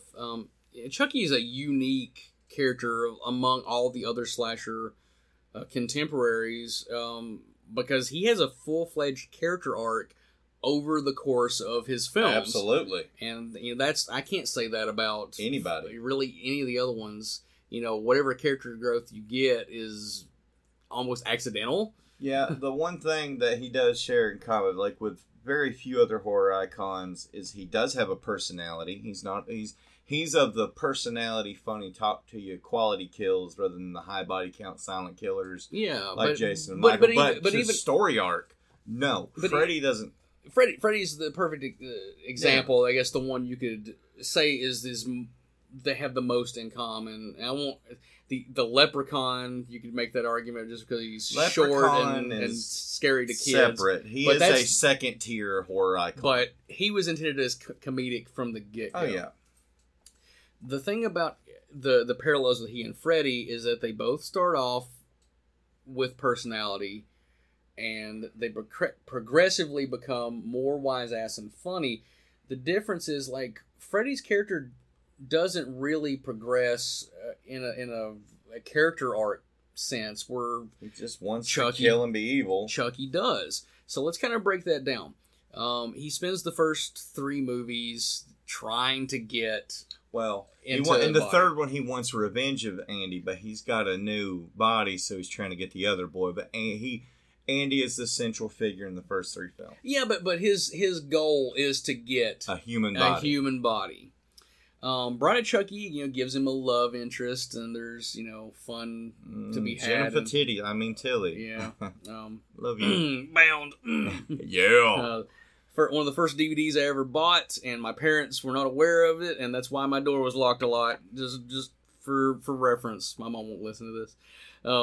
Seed of Chucky, he becomes a parent, so you have the conflict of, like them trying, like, oh, we won't kill, we'll be a family, and like, fuck it, let's do it. And that's when he ultimately embraces his body of Chucky. Exactly. That's the arc. Curse of Chucky, you sort of get more revelations about his past, and that progresses his character forward, and Cult of Chucky, you get to see him finally gain a new body, albeit in several. The actual Chucky doll, Yeah. but he takes over Fiona's body at the end. She does a great job at imitating her dad's laugh. Yes, she I does. love that. For good or bad, do you think this is... I know a lot of people are down on...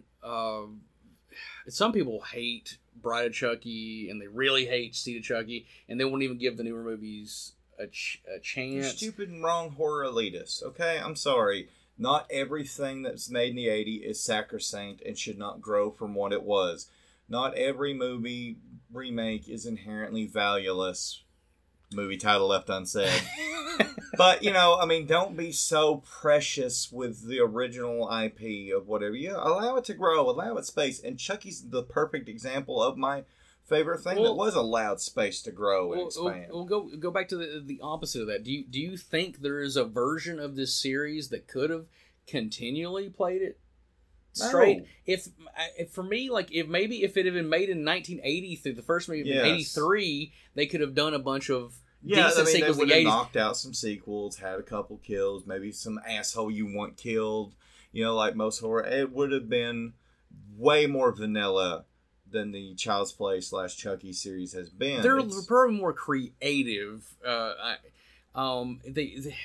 There's such a divide in like old school slasher fans, and then sort of the ones that have embraced, the ridiculousness of it all. And I love a little bit everything to some degree, but without Chucky evolving, I think it just would have been spinning wheels. Exactly. Spinning up mud in a you know what I mean. It'd have been Friday the 13th, 7 and 8, without the great acting of Kane Hodder as Jason. You take Kane Hodder out of Friday the 13th, it's just more people getting killed. It's just formulaic. It's just do this. He punches a dude's head off.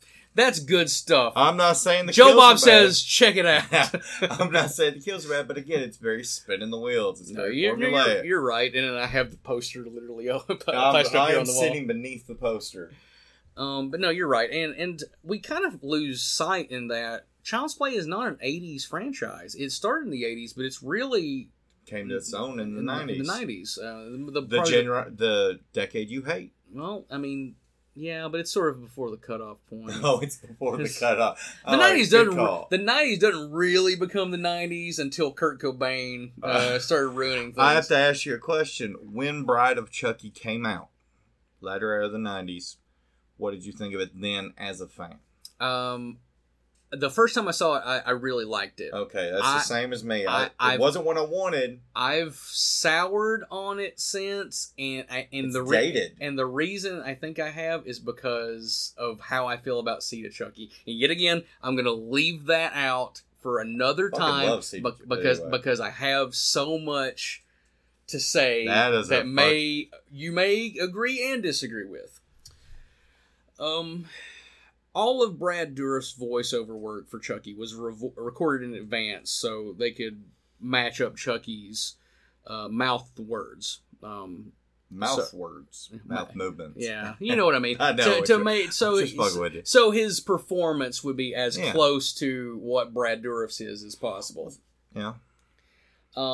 Which brings us to the other aspect of what makes Chucky work on screen, and that being the animatronic design by special effects legend Kevin Yeager. Now, we're not going to go into detail about Kevin Yeager. He's done a lot. Look it up. If you'd like to hear about him, we did an in-depth dissection of him on Nightmare on Elm Street 2, which is one of our episodes available at juicycreaker.com. One of the best. I would agree with that. But do you think before CGI became prevalent, I really think like the changing point is Jurassic Park, which is just a few years later.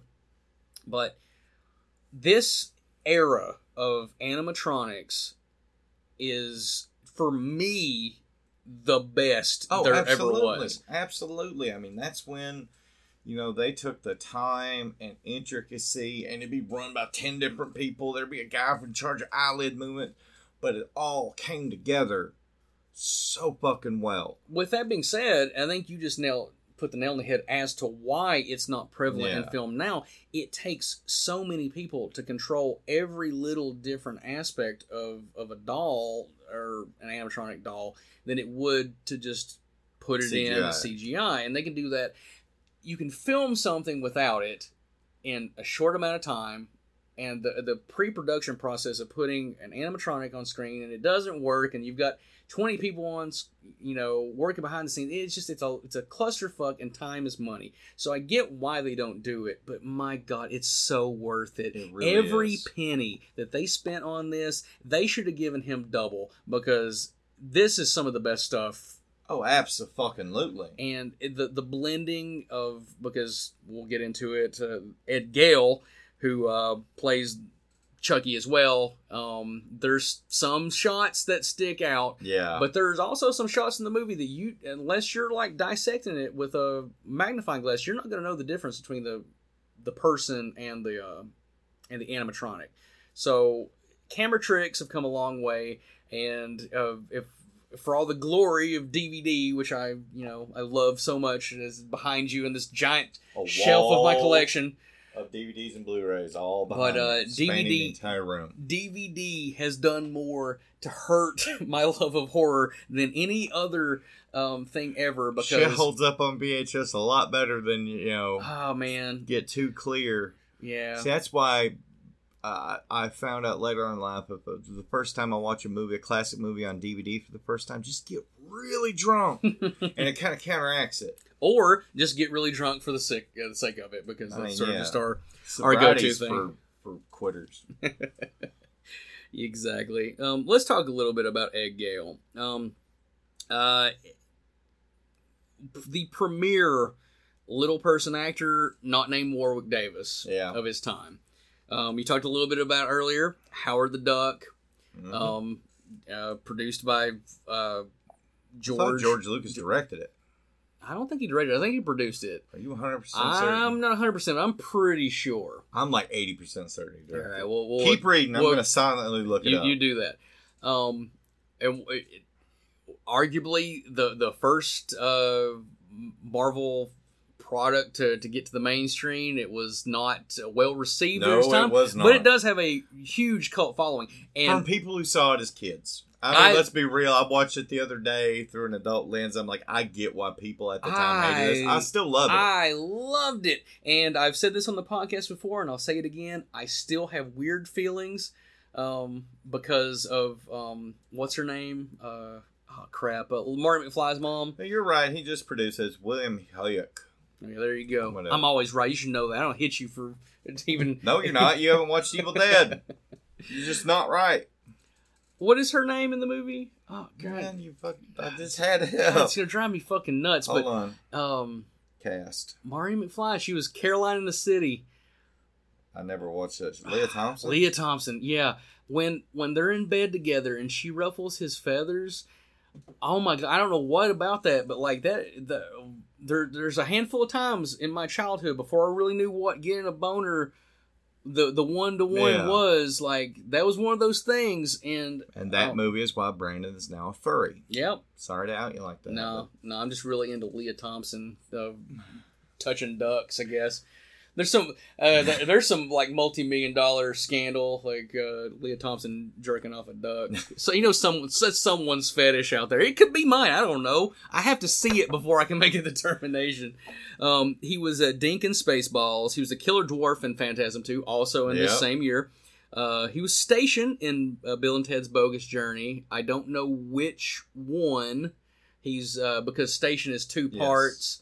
And then they form into one big giant station, but he's one of them. He was the doll in Dolly Dearest. I think that came out a little later. That was definitely later. I want to say like 91, but I might be wrong on that. He was Warwick Davis's stunt double in Leprechaun 3, which we've done available on the podcast. in the archives. I was very drunk for that one. He was Miko Hughes' stunt double in New Nightmare. We haven't done New Nightmare, but Pet Sematary is available in the archives as well. And, of course, he played Chucky again in Part 2, and he reprised his role in Bride of Chucky, but he wasn't in Part 3 and the others.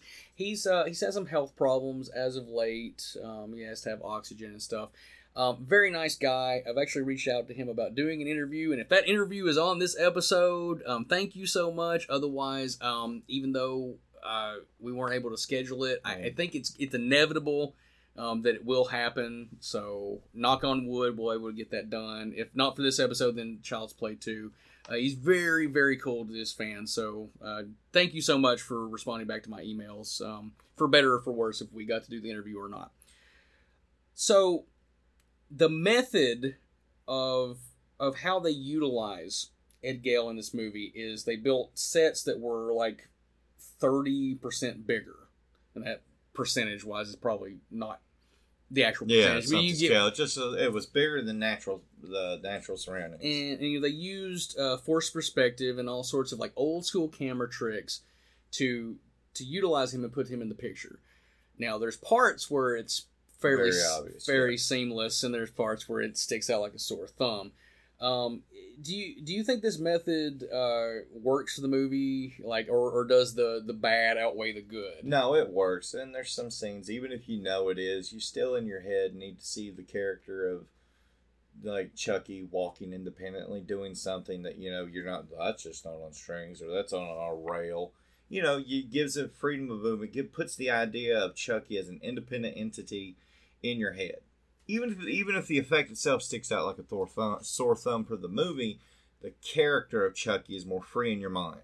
Like as an adult, I see these things, but yet again, going back to the childhood, like it was seamless. The doll was alive. Oh, yeah. It was going to murder. It's going to murder me. It's going to be bad. It was going to yell at me.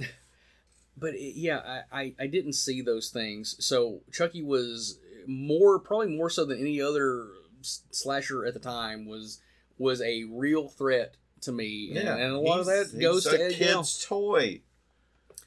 The final thing I want to talk about as far as the Chucky character and his aesthetic which leans heavily on the Cabbage Patch Kid craze and the My Buddy toys in the 1980s. For a brief time, Chucky terrified me more than anything else in the world, and it's specifically because how much he resembled My Buddy, the doll. My buddy and me. I never had one, never wanted one. My cousin had one, and after watching Child's Play, like, I did not want it seen when I stayed the night at his house. Okay, well, here's the painfully cute childhood of Brandon A. Lane. I had a My Buddy doll, and when I say I had a My Buddy doll, my relationship with My Buddy was the exact same that Andy has with Chucky.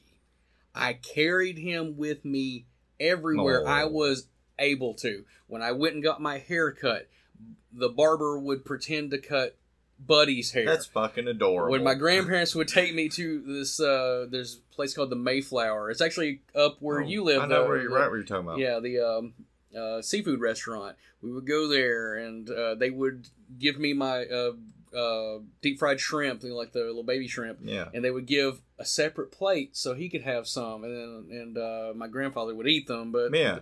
So like, My Buddy was like this constant thing in my life, and then I saw Child's Play because of my cousin. This was on Cinemax, and my aunt and uncle, they had one of those big satellite dishes. I've talked about it before on the podcast. One of the big ones that you had to completely change the position of to get the channels. Anyways, we're watching it, and it's like after school, so like 3 in the afternoon, and it's on Cinemax. Oh my God. I can imagine. I was scared to go to the bathroom. I was scared. I had a race car bed back in those days, and I remember telling my mom, and she's reminded me of this before, asking her why my race car bed didn't have seat belts because I was scared that Chucky would make my car wreck. But I had there was a little rocking chair next to my bed, and that's where Buddy would sit. And sometimes I would sleep with him, but usually Buddy would sit in that. And I woke up that night, and there was just enough light from my nightlight to where his eyes were staring on me, and I screamed like bloody murder.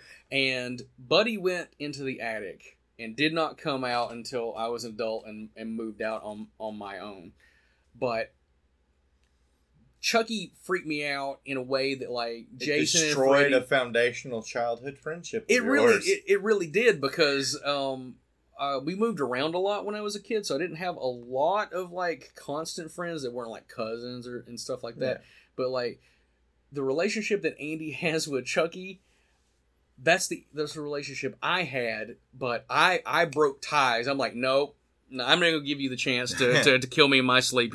You're fucking going. I actually want my mom to burn Chucky or burn Buddy, because I was like, no, that's the only way you can kill him. And she told me that was the only way I'd go to sleep. She's like, no, I burned him, but he went in the attic, and I didn't know that for years later. Now he's in his bedroom with a fleshlight stitched into him. It's really weird. It's the whole thing. Oh, so yeah, that's weird how fetishes happen, but no, that's not true. When Chucky finally bites the big one, I was just beyond happy. It's like, this little shit needs to go away forever. So let's just run it down. He gets shot by Karen. He gets burned alive by Andy. Karen shoots him in the head, shoots his arm off, shoots his leg off, and Detective Norris shoots him through the heart, killing him until his resurrection in part 2. What is your score for Chucky the Killer Doll's death? Oh, God, man. It's got to be like an 8 or a 9, because it fucking goes hard. And that motherfucker, he's like a... It's like the Terminator. Yeah, like, just that's what I was looking to tell you. Like, he just keeps fucking going. So I'm going to give it a 8.5. Okay, I had it as an 8 out of 10. I think that's fair. But we also, early, the very beginning of the movie, we get to see the death of Charles Lee Ray, and he gets shot a couple of times, and he bleeds out, and you get the great scene of him doing the de Due Dembala, putting his soul into the Chucky body. Let's rank that one, even though, like, it's a 2. It's a 2. 2, 3. I mean, it's important, but it's just to give you a taste. Yeah, it's just it's not really shot. It's not really the first kill of the movie. The first real kill comes a little later on, and we'll touch that as we come to it. Now, Chucky is going to be ever present as we continue on, but I want to talk about our protagonist for a little bit. We have Alex Vincent, the adorable child actor Alex Vincent, playing the role of Andy. He doesn't have a ton of acting credits. He was in a film called Wait Until Spring, Bandini, with Joe Mantegna and Faye Dunaway. So, I mean, great people to say he's got to act with, and then Brad Dourif to boot, and Catherine Hicks. So he's worked with some major people, and later on, where he would reprise his roles.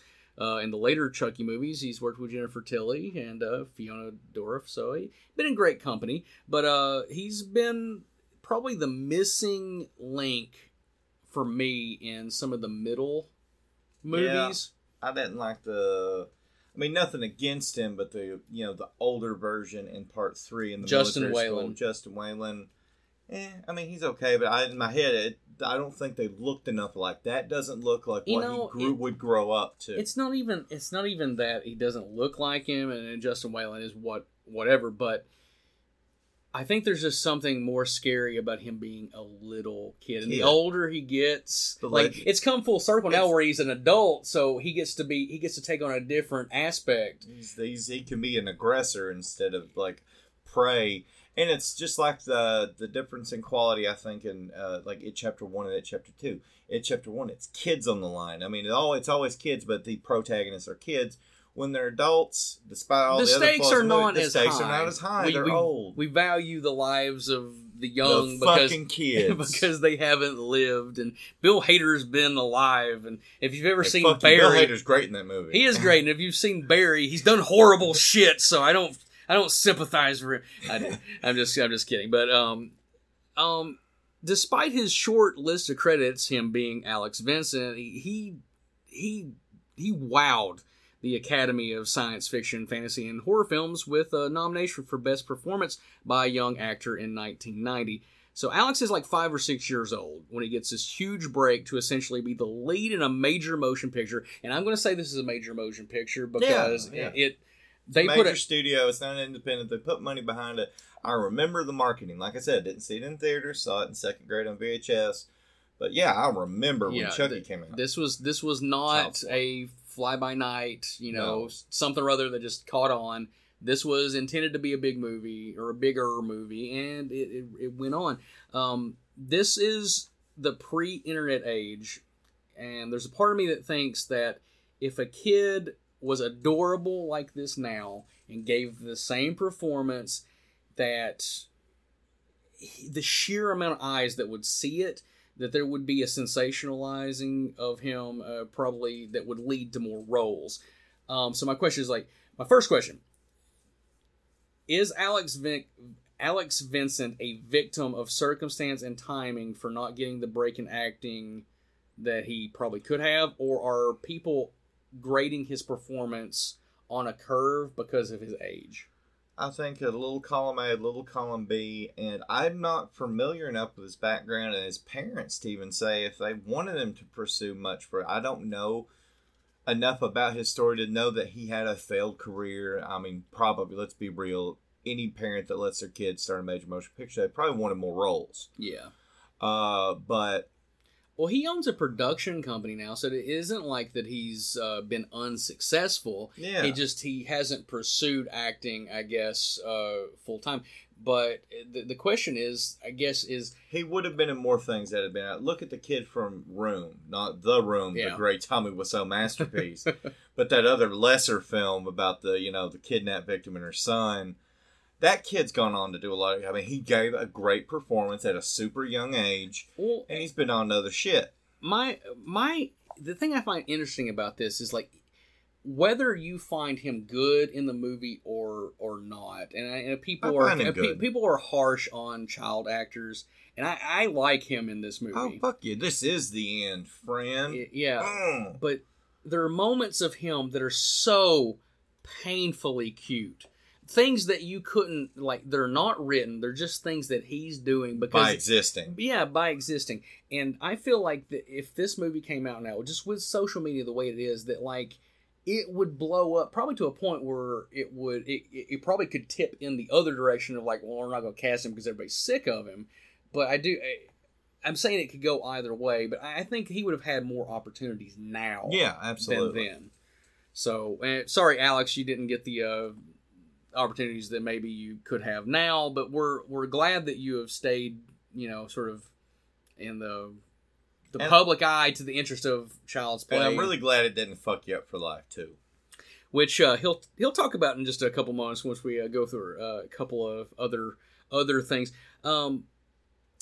Whether or not you love Alex in the role of Andy, I mean, you have to respect the plot that surrounds him, even though he falls into the tired and true slasher trope of the protagonist not being believed when shit actually goes down. That being said, I think the writing at least lays enough groundwork to discredit him from Detective Norris and his mother. They do kind of play with the aspect of, is it actually Chucky doing this? The flower and the first kill. Yeah, I mean, do you think that if they had done more of this, it would make the movie better? Because no, because in the end, a horror movie, this is a scary movie as a child, especially. But I mean, it's trying to. But again, at the end of that, it's a popcorn movie.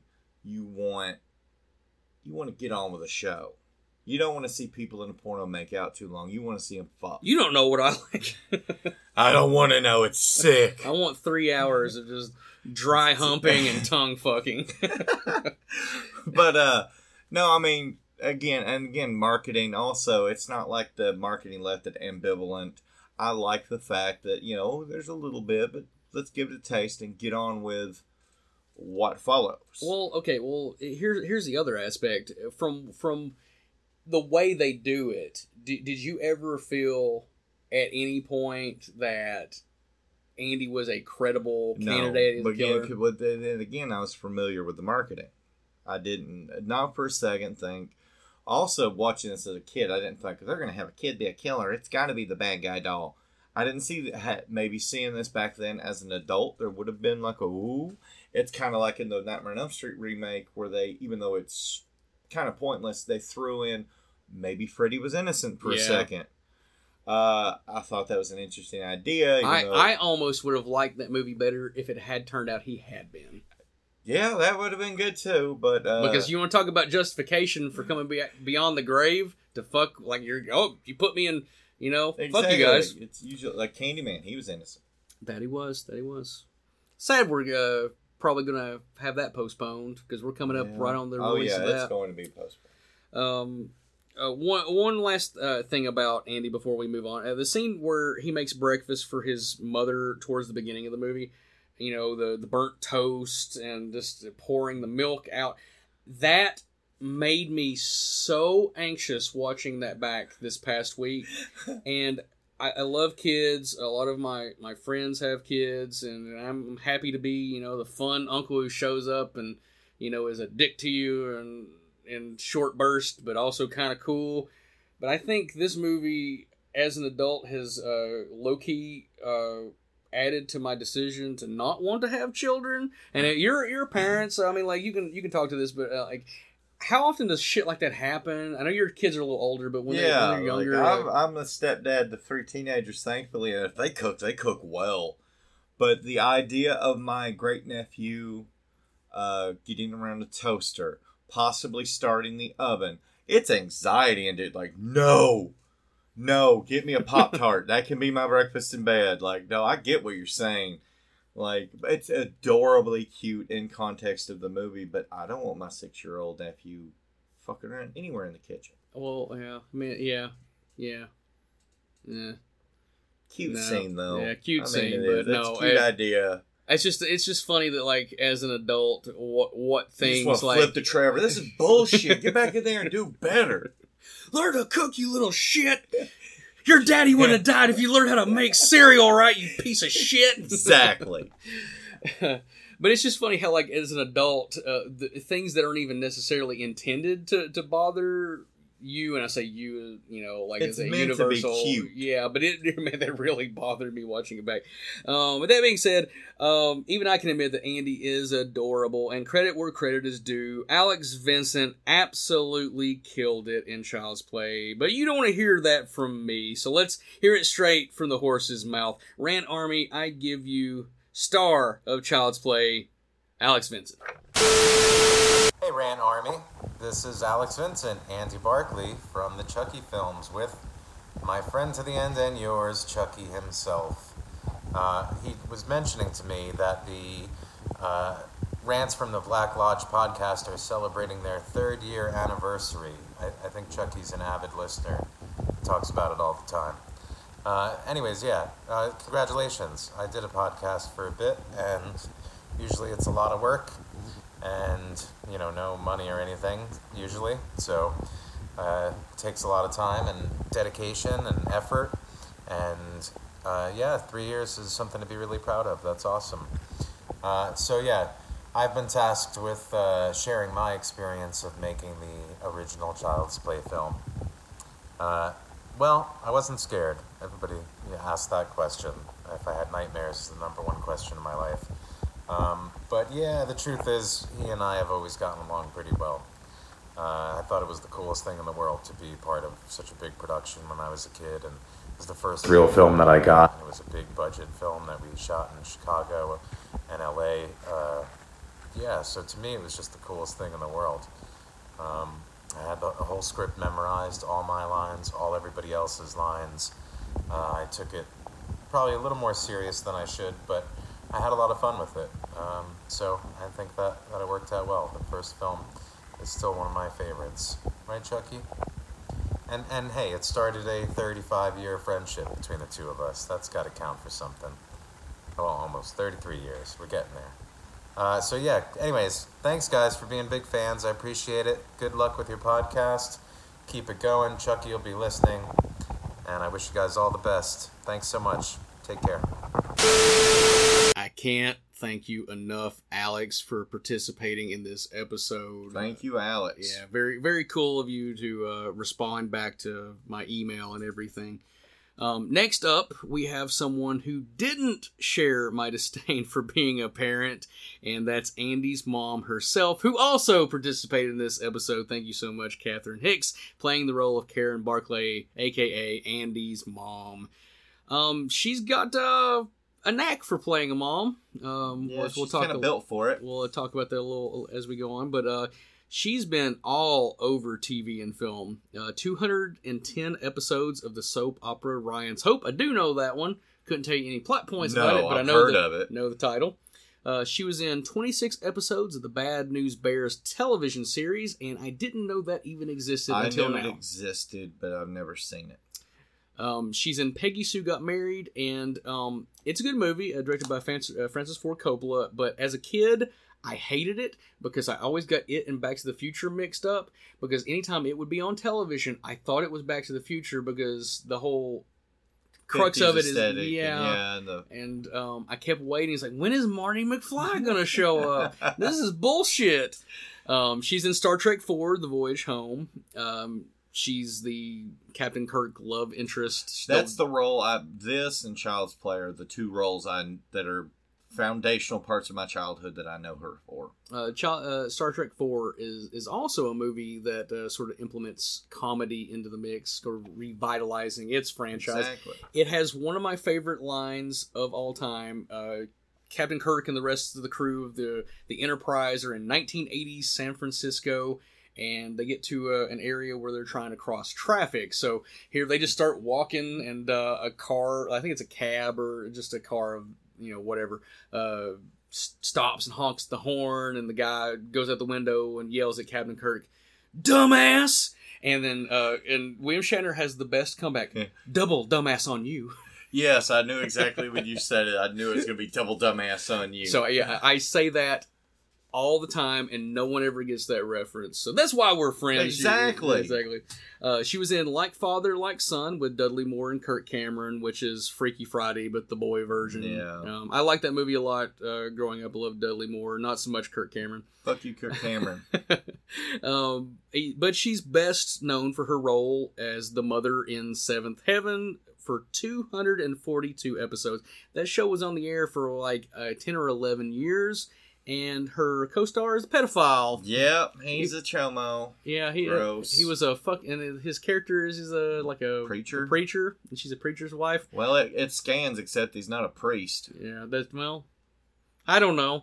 Have we entirely decided that only the Catholics are molesting people? Okay, yeah, you're right. Catholics have the lockdown on altar boys and little boys, but sexual perversion abounds in all forms of preachers. All sorts of people in general. But Billy Graham used to fuck goats. The wrestler or the evangelist? Evangelist. No. The wrestler, How about maybe that's how Billy Graham, the Billy Graham wrestler, got all stout. Too sweet to be sour. 2 tons of power. Catherine Hicks, like I said, is known to play mothers. Where would you rank her in the pantheon of movie moms? So if the one that comes to mind for me is Dee Wallace, E.T., absolutely, Critters, E.T. Cujo. I mean, she's up there, top 10 of cinematic 80s and 90s movie moms. In my head, when I started formatting my notes, I was thinking we'll have a discussion of movie moms, and then I came to the conclusion there really weren't that many other than that just played one. Yeah. You know what I mean? There's all kinds of famous movie and television moms, but they're only known for that role. But the reason that I have to kind of give her credit is that she did it more than once. And Dee Wallace obviously is number one. She was every mom in the 1980s. And let's not forget her amazing turn in Howling. She's not a mom in that. Not Howling. Yeah, it was The Howling. Yeah, The Howling. Oh, you want to know something about The Howling? What? I don't know if it is in the American cut of the movie, but there is a deleted scene where you get to see her fucking tits when she's in the hot tub when they're at the werewolf Nice. commune. I think that's in the deleted scenes. I only have it on DVD. I'm pretty sure there's a Scream Factory Blu-ray that may have an unrated cut, and that's entirely non-necessitative to this Yeah. discussion. But D. Wallace, if you got a thing for MILFs, love you, D. Let's get you on the podcast. Yeah. Catherine's effectiveness, back to her, of playing a mom, is pretty much the entire catalyst for the plot going forward. Personally, one of the things that really hooked me in watching the movie back this past time was the irony of bad things springing from good intentions. And she's a widowed single mother struggling to make ends meet. And she goes to a dangerous area just to get her kid the only thing the only thing he wants for his birthday. And subsequently, this is the very thing that ends up getting her friend and nearly her kid and herself murdered. It destroys their whole lives. Well, yeah, Characters. and going on to the She second went to an movie, insane asylum, and, didn't she? Yeah, Yeah. and he's fostered, and Andy's all fucked up for life. It's just a whole mess, all because she loved her son. yeah, Don't love your kids, people. That's the takeaway from this movie. Just feed them, clothe them, bare minimum. Well, I've made my point clear about how I feel about the Or birthing don't have 'em at all. Yeah, don't have them at all. Then you can just sex and drugs all you want without Mandatory repercussions. abortions. Okay, so there is one specific scene that when watching the movie back that really stood out in my opinion as sort of a missed opportunity to balance the irony of her doing something good where it turned bad. So I want to get your take on this. Mrs. Barkley's friend, Maggie, informs her that there's this bum out in the back alley that has the good guy doll, so they leave the department store for a few minutes to go get it. And when they come back, her boss, Mr. Criswell, who's played by Alan Wilder, kind of scolds them for leaving their post, and he's just being a complete dick to them. And he lets her know that an employee had called out that night, and she's going to have to work. And nobody else can do it. Now, Maggie offers, like, hey, no, I'll work. This is Andy's birthday. He's a kid, and it's her kid's birthday. But he's like, no, you work over here. You can't work here. So he's being a complete dick just for being a dick's sake. Gets off on the power he has. Yes, the very limited power he has to order these two able working women to slave over. Hey, I've worked with bosses like that. You give them a little bit of power, they're complete tyrants. I know them. I know them. So this chain of events completely spirals into the entire plot of the movie. I feel like this is a moment that they could have given a little bit back against the irony, but I want to get your take on it. Do you think that that Mr. Criswell should have been a victim in this movie? Oh, that would have been great. You're right. Absolute missed opportunity.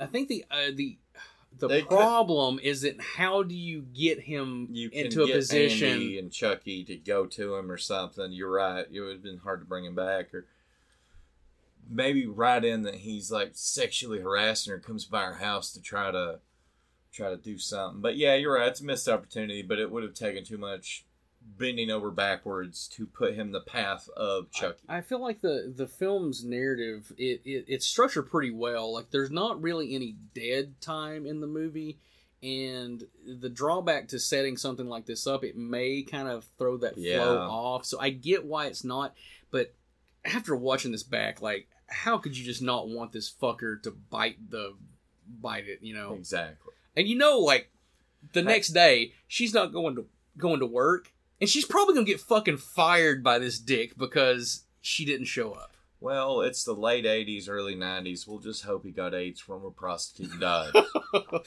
From now on, that's canon in my head. He got AIDS from a homeless person who raped him. Yeah. It is Chicago. It's very dangerous. Yes. And there's hordes of like horny transient people in this movie. There you go. That's his story. That's his fate. Once Karen is convinced that her son isn't crazy, that's a trope in like all these movies. The parent can't believe the kid. So I get that. If you had them immediately believe the kid, it spurs into a completely different kind of movie. But when she does believe him, like she goes to extreme limits to protect her son and like almost vindicate him. So I found that as kind of an interesting twist on the movie, because in a lot of ways, like Andy is the main character, but so is his mom, and they almost have concurrent stories. You have the sort of the A and the B plot, but she's the star of the B plot, which I mean really is the A plot, but you're anchoring yourself to the Andy character because he's the one that's in direct peril all the time. When she is following up on these things, she goes and tries to find the bum and is almost raped, probably by the one who will eventually rape her boss. Yes, and give him the AIDS. But she's saved by our other protagonist, Chris Sarandon, playing the role of Detective Mike Norris. Speaking of Fright Night, yeah, he's long-standing, well-regarded actor, but another one that somehow has made peace with being in horror movies and horror-adjacent projects, and hasn't been down on them. So good on him. I know him from Dog Day Afternoon with Al Pacino. He was Leon in that. He's in The Sentinel, which is a great late 70s haunted house movie. He was the vampire Jerry Dandridge in Fright Night, and we're gonna have to do it. We've puffed our chest up about it. It's inevitable. Fright Night, 2021, maybe 2022. Got a lot of things in the fire, but it's going to happen eventually. Prince Humperdinck in The Princess Bride, probably his biggest most mainstream role. His most on screen, probably the one he's best known for. He was also the villain in Bordello of Blood, Tales from the Crypt. But the thing that every fat goth girl I've ever met knows him from, Jack Skellington. Yeah, from The Nightmare Before Christmas. Even though it's mostly in that movie, Danny Elfman singing the speaking roles. Yes. I've met him. He's really, really down to earth. He's one of those people that will do conventions, and a lot of these people that you will meet do not want to be there. They just need money. Give me your money. I will sign your autograph and get the fuck out of there. I've seen him talk to people for hours, and you can genuinely tell that he's just a nice guy and wants to interact with people. He also has the second scariest scene in Child's Play when Chucky's going after him in the car. That also fucked me up. We'll talk about that in just a moment. Chris is kind of playing against type in this movie, especially when you consider his other two notable on-screen roles, Prince Humperdinck and Jerry Dandridge. He's kind of the heavy, kind of the smarmy dick you want to see, kind of get his comeuppance. Do you think Chris Sarandon makes a good hero, or was he just sort of a born villain? I love his villain roles, don't get me wrong. Jerry Dandridge is one of my favorite Jerry characters Dandridge ever. is a great one. I like his, I loved him in Bordello of Blood. He's one of the few things I genuinely love about that movie. Lot of flaws. This is a side note here, but what is that? The new the Heavenly Gemstones. Is that what it's called? Yeah, the Danny McBride show. Yeah. Do you think the character that Walton Goggins, Baby Billy, is playing doesn't he remind you of the character he plays in Bordello of Blood? I mean, I know it's sort of an archetype, but, it is. But the whole time I'm watching that pretty recently, I'm like, God damn it, he's just like him in fucking Bordello of Blood. But maybe I'm just drawing comparisons with the whole Southern tent revival preacher kind of stuff. But watch that show; it's very good. Took that recommendation from you, and I really liked it. I think he's a born villain. He's great in this movie because he still kind of plays it. He's still kind of a dickish. but he's an overworked cop. But once he does kind of realize everything's going on, like he does, like, okay, something's going on. I gotta track this down, and that leads us into one of the aspects of Child's Play that completely separates it from any other slasher movie, and the fact that we have a car chase scene. Well, it's not really a car chase, but it's a car attack. A car attack. I mean, it's something, like the car is out of control. The budget, allow them to do that. Allow them to do that, but I can't think of any other slasher movie that even... Part 6 of Friday the 13th, you have a car chase, but you don't have flips and all that, the bangs and whistles and stuff. But I can't think of any other slasher movie that has anything like this. No. So you want to just talk about like the car chase, like why just knowing that like he's crawling around, he's choking, he's stabbing through the seat. It is okay, maybe scared was the wrong word. It kept me on the edge of my fucking seat. It was super suspenseful. Like, holy shit. It's the scene in the movie that gives you why a doll would be a threat. Because that's perfect. Yes. You got the nail on the head there. A lot of the criticism from modern horror fans is like, well, how could you be scared by a doll? And my retort to that is like, why are you scared of fucking Annabelle? Yeah. You know what I mean? That's a whole other can of worms. I like the Conjuring movies, especially the first one, but Annabelle sucks. The second, or the prequel, Annabelle Creation was great. Yeah. I want to know if it was great. It was good. I'll say great. You're man, watch that bullshit La Llorona. Ugh. Yeah, no thank you. The thing about that scene that makes it great is indicative that it was made in 1988. If this scene were made now, it would be edited so frantically you wouldn't be able to keep up with the action of them. There would be more action, but you would lose track of like where everyone is placed in the moment. Yeah, there's so many quick cuts, Michael Bay syndrome, what I call it, where you have to cut to 800 different angles, but the scenes are long, drawn out just enough to where you can figure out where someone is, and then when you have your insert shots and there's an action of like the knife coming between his legs, or the thing going around his neck and choking him, or the foot going to the gas, it all makes sense and it flows very well, because logically your mind would be like, well, why isn't he just hitting the brakes? And that does happen. But it plays out in such a way where it makes logical sense where everybody is and why everything is happening in that moment. And he gets to the quick thing that doesn't exist in most cars now is that he has the lighter and he burns Chucky's face, which is a nice little point. This is also important to the rest of the plot because until this point, Chucky thinks he's invincible. Yeah, he's a doll. So he gets shot, he gets burnt, and then he runs off at this point because he's like taunting him, like, "Come on, Norris, come get me." But once he realizes that he can bleed, his motivations change. Of like, whoa, okay, I've got to go and track down. I gotta go track down John and see what the voodoo can do for me. A little piece of trivia about Chris, and I knew this, but there's always been a contention about this, so let's clear the air. He was married to a woman named Susan Tomlin from 1967 to 1979. You probably remember her or know her better as Susan Sarandon.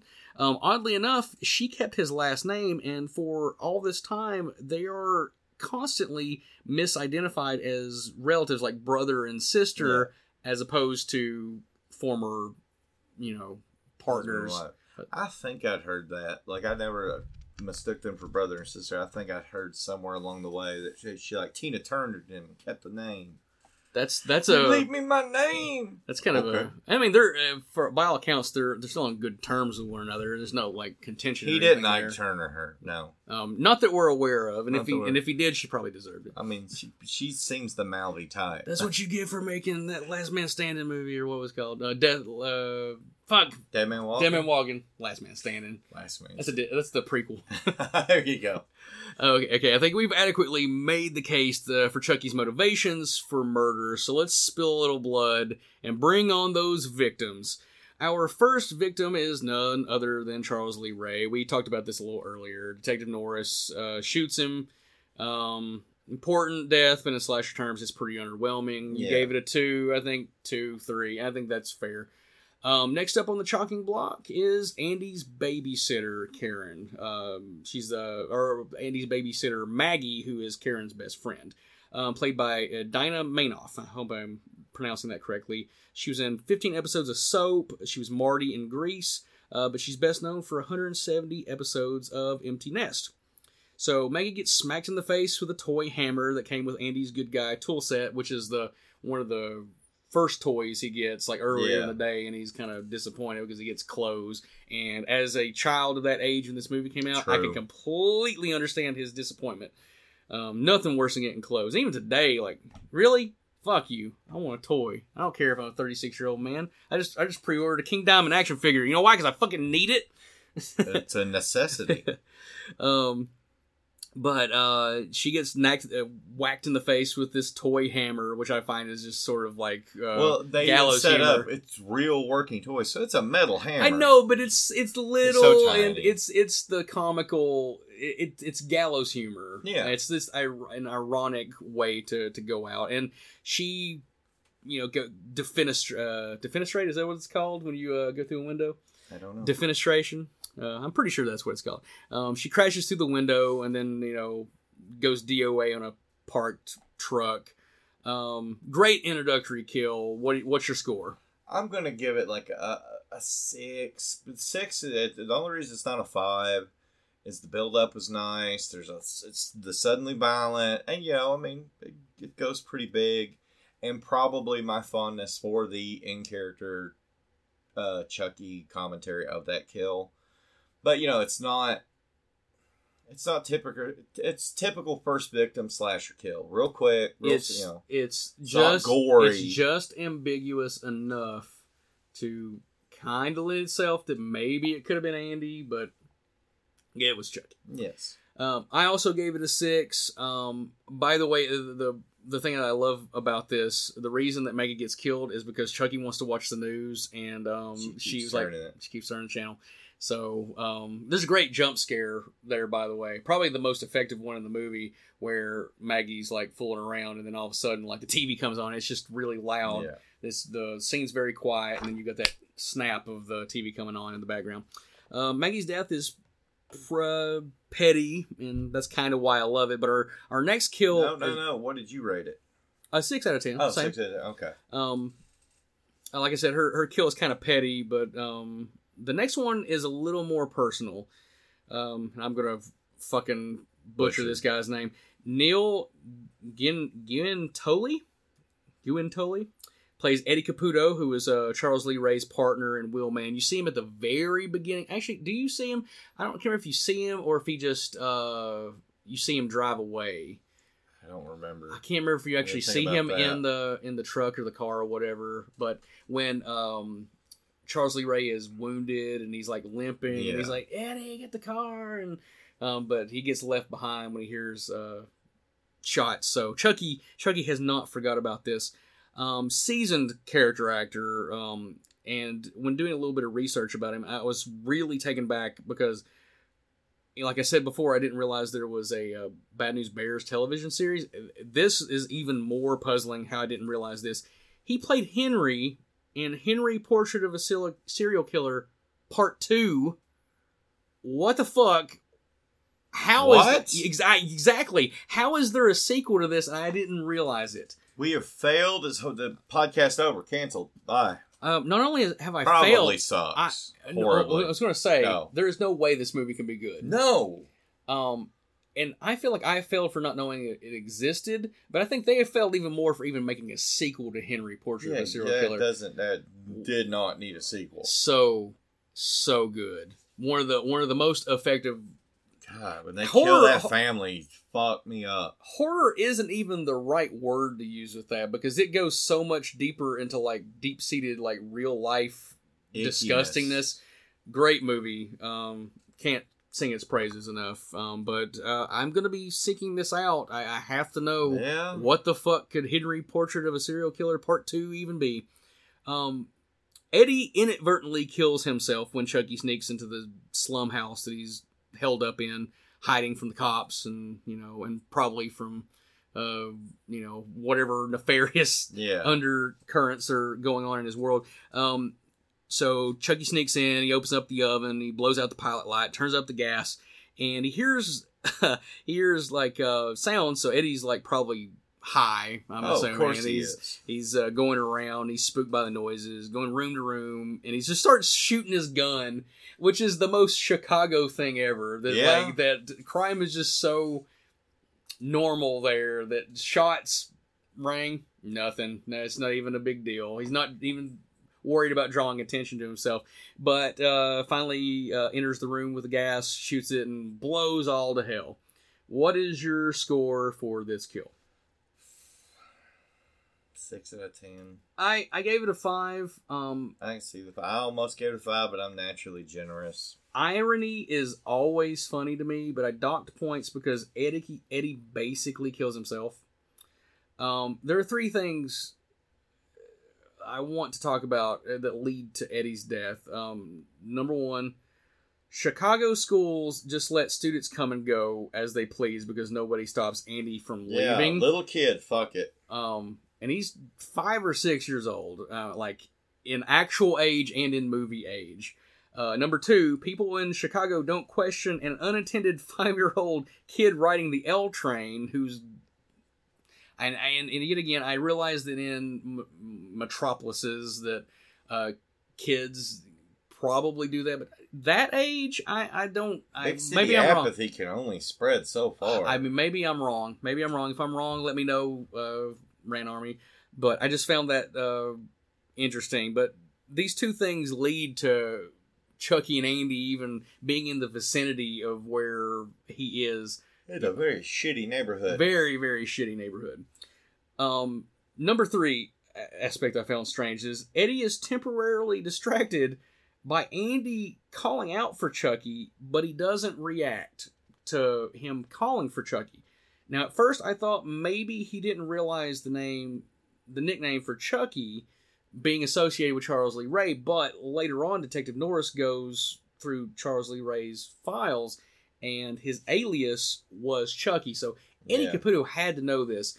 So drugs. It's got to be drugs. It's got to be drugs. But I'm guessing it actually probably is just an oversight in the script. But we'll generalize it with saying that it's drugs.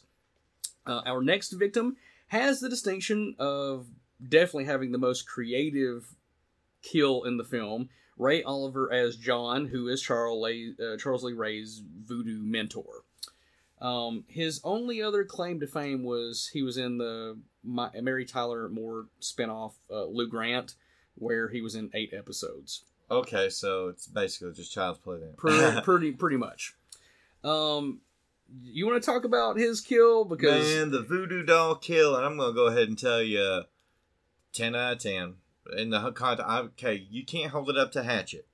In this movie, it is the absolute best kill. You can argue Chucky, the doll, but taking the voodoo doll and torturing it and just, oh god, I love it.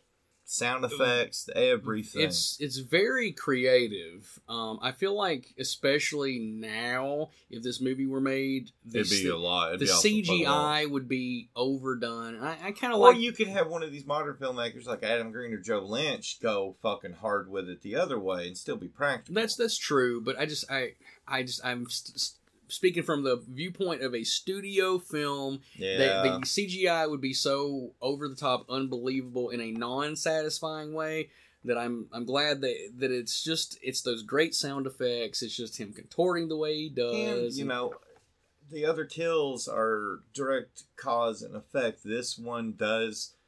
It's voodoo. It's a voodoo kill. I mean, the whole thing's rooted in voodoo. Chucky's alive because of voodoo, but the contortion isn't what kills him. Yeah. The final blow is that he drives the knife into the voodoo doll, and then John bleeds out. he gets to give some expository dialogue Yeah. to Detective Norris and Andy's mom about, you gotta destroy his heart, and that's sort of an old kind of trope, like going back to vampires, and the movie here up on the wall, Jason goes to hell. You gotta destroy his heart. So that's Or eat it. It looked delicious. You don't destroy him that way.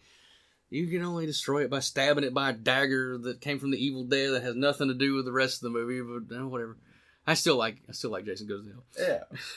Yeah. My score for the Ray Oliver's kill is a 7 out of 10. I ranked it a little bit lower, and the only reason, in context of this movie, I agree with you. It should probably be higher. Yeah.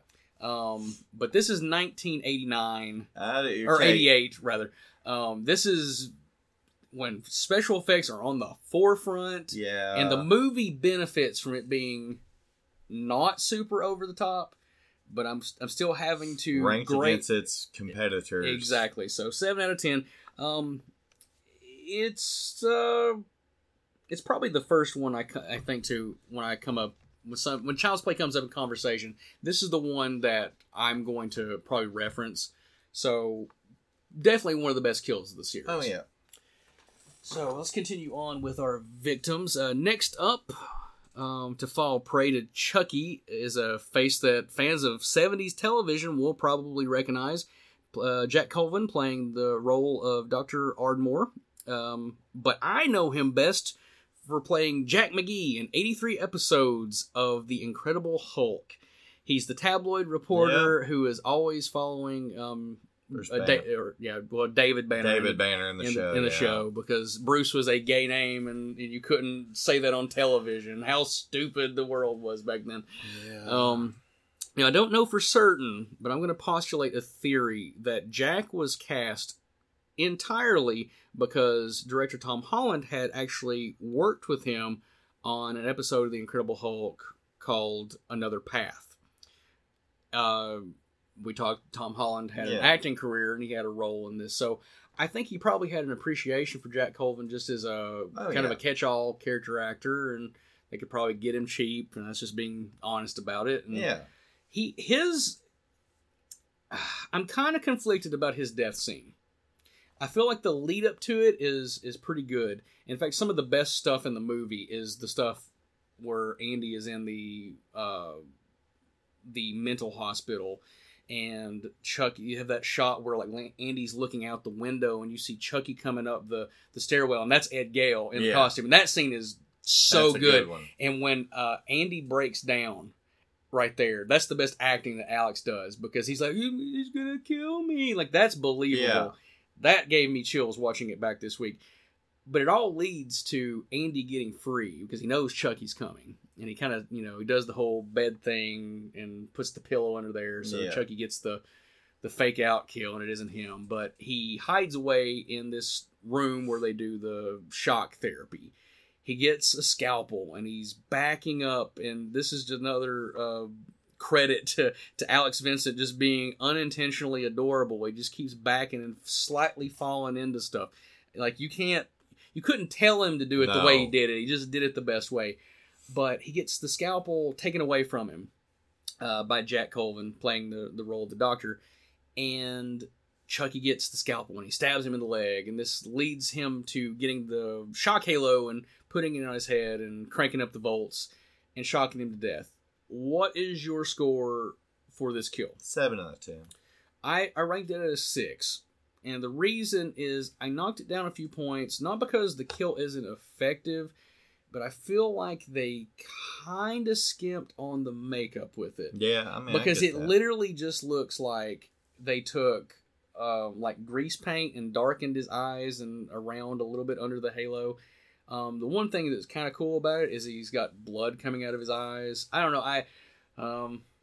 I'm probably yet again holding the year against the kill. I get it. But a few years earlier, this would have been completely fine. But in 88, I feel like they I'm not saying his eyeballs should have exploded or anything. Eyeballs should have exploded, skin cracking, blood pouring out, head explode.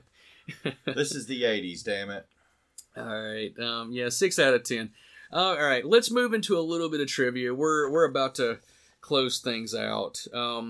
Catherine Hicks, who's the star of this film, and special effects artist Kevin Yeager, they met on the set of this film, and they were married almost a year to the date, and they are still married to this day. See, I think that's where I got my wires crossed, thinking Kevin Yeager and I same thing.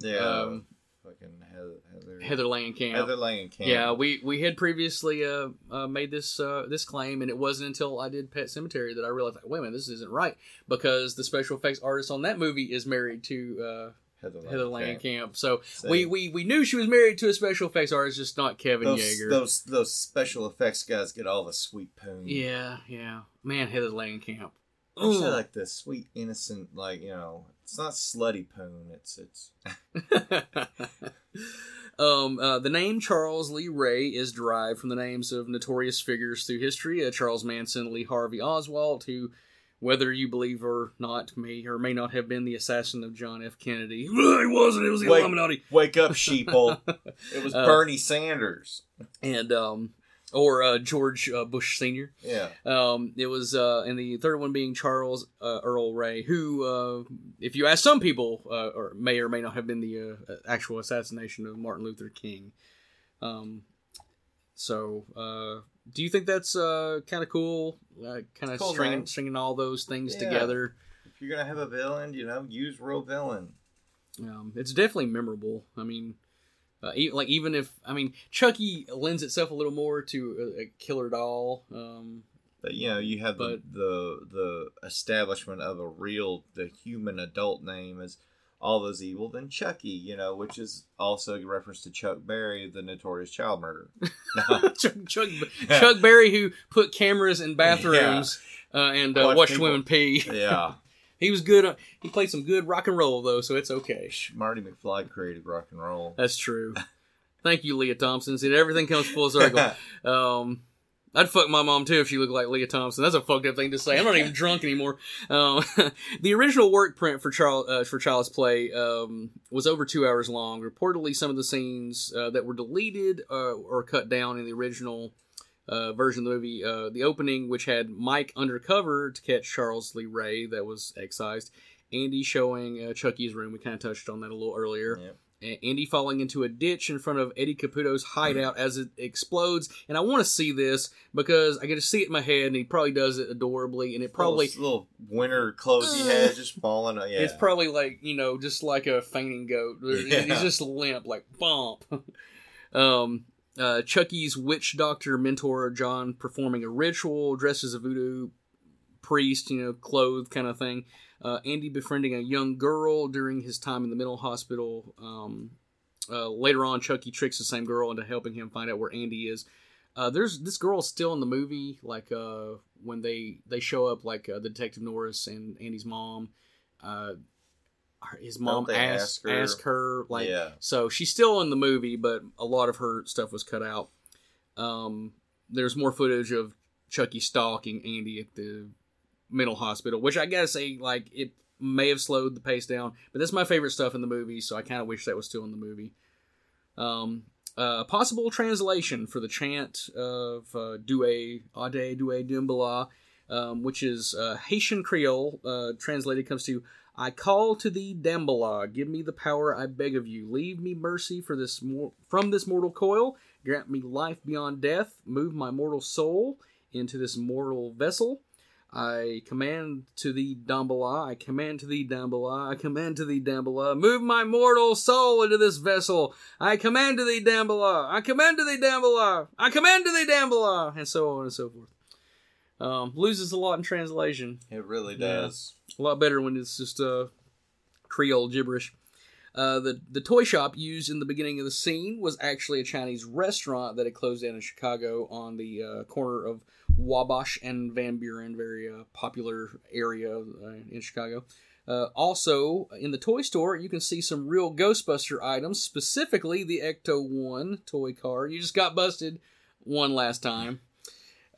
Maggie was originally going to be executed, or electrocuted rather, in the bathtub. They changed the scene, but they repurposed it for Tilly's kill in Bride of Chucky. And I think probably more effectively. Although, that would have given this movie probably nudity, and this movie will never be will be a perfect 10 because it doesn't have tits in it. No. And I don't care how good a slasher movie is, if you do not have tits in it, it cannot be ranked an A. So this has to be at least an A- because of no tits. Yeah, I'll agree. All right. Not to break anybody's hearts, but no fan questions this episode, and God knows we're already running long. But before we close up shop, I just wanted to take a moment to thank everybody that supports the podcast. We're moving into our 4th year, and the reception lately has just been absolutely incredible. We have a new number 1 episode. You alluded to it earlier. Much to the chagrin of Fat Tony. Halloween 4. Yes, it's out of the blue. At least it's not Kiss. And objectively, I preferred Halloween 4 to Nightmare 4. It's... The co-host just isn't as good as me. Sorry. Hashtag facts. It's just weird, just like across the board. Episodes are just being downloaded at a lot higher rate. So I mean that's all of you out there. Thank you so much. Thank you. And especially considering we've changed formats within the last 6 months or whatever, and the feedback we've gotten has been great, more positive. But to see an older episode, we were still doing just running commentaries, get so much love is encouraging. I just want to ask you, of this past year, what have been some of your favorite episodes? Nightmare 2 and Exorcist, hands down. I really enjoyed this. It went a lot deeper. But yeah, definitely, honestly, Nightmare 2 would probably, if I had to pick one that I think we did justice to, we explored. I had a great interview with Jack Shoulder. I think that's The Exorcist is probably the most in-depth we've ever gone on a movie. And it's the most drunk I've ever been on the podcast. Yeah. And I slur a lot. I apologize.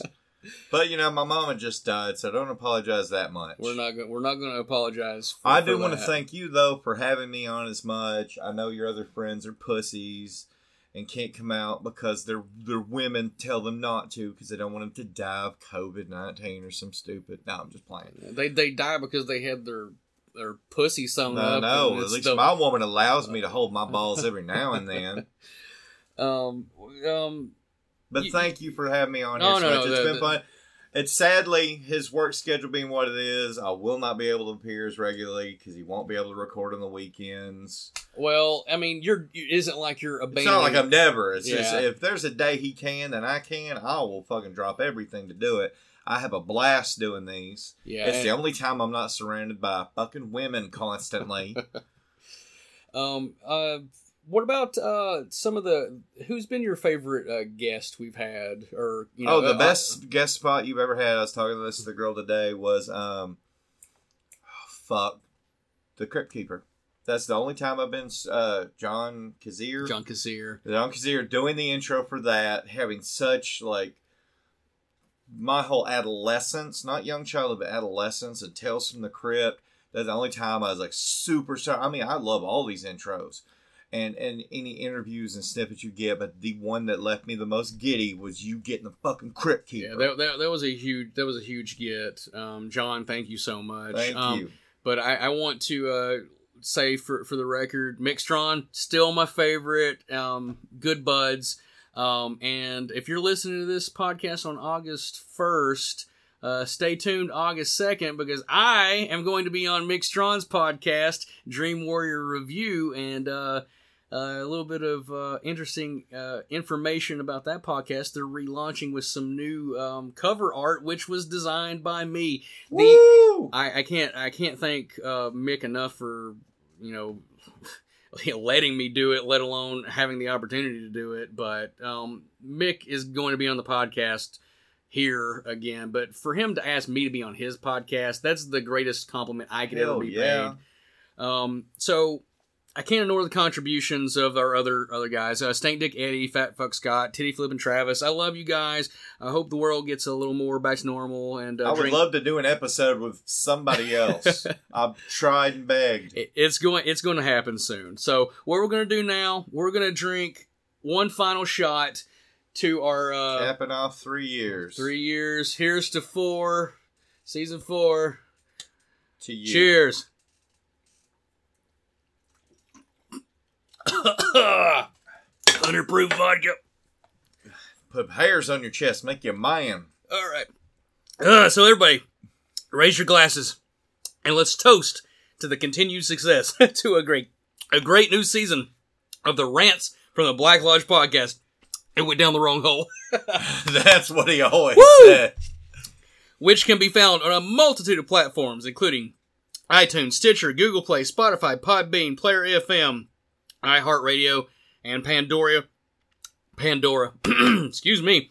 Follow us on social media at Rants Black Lodge. Don't forget to stop by our homepage at JuicyKruger.com. I just want to excuse Brandon. We don't use stunt booze on this podcast. No, we do not. We use the real deal. Yeah, this is rock gut, bottom shelf vodka. Good stuff, though.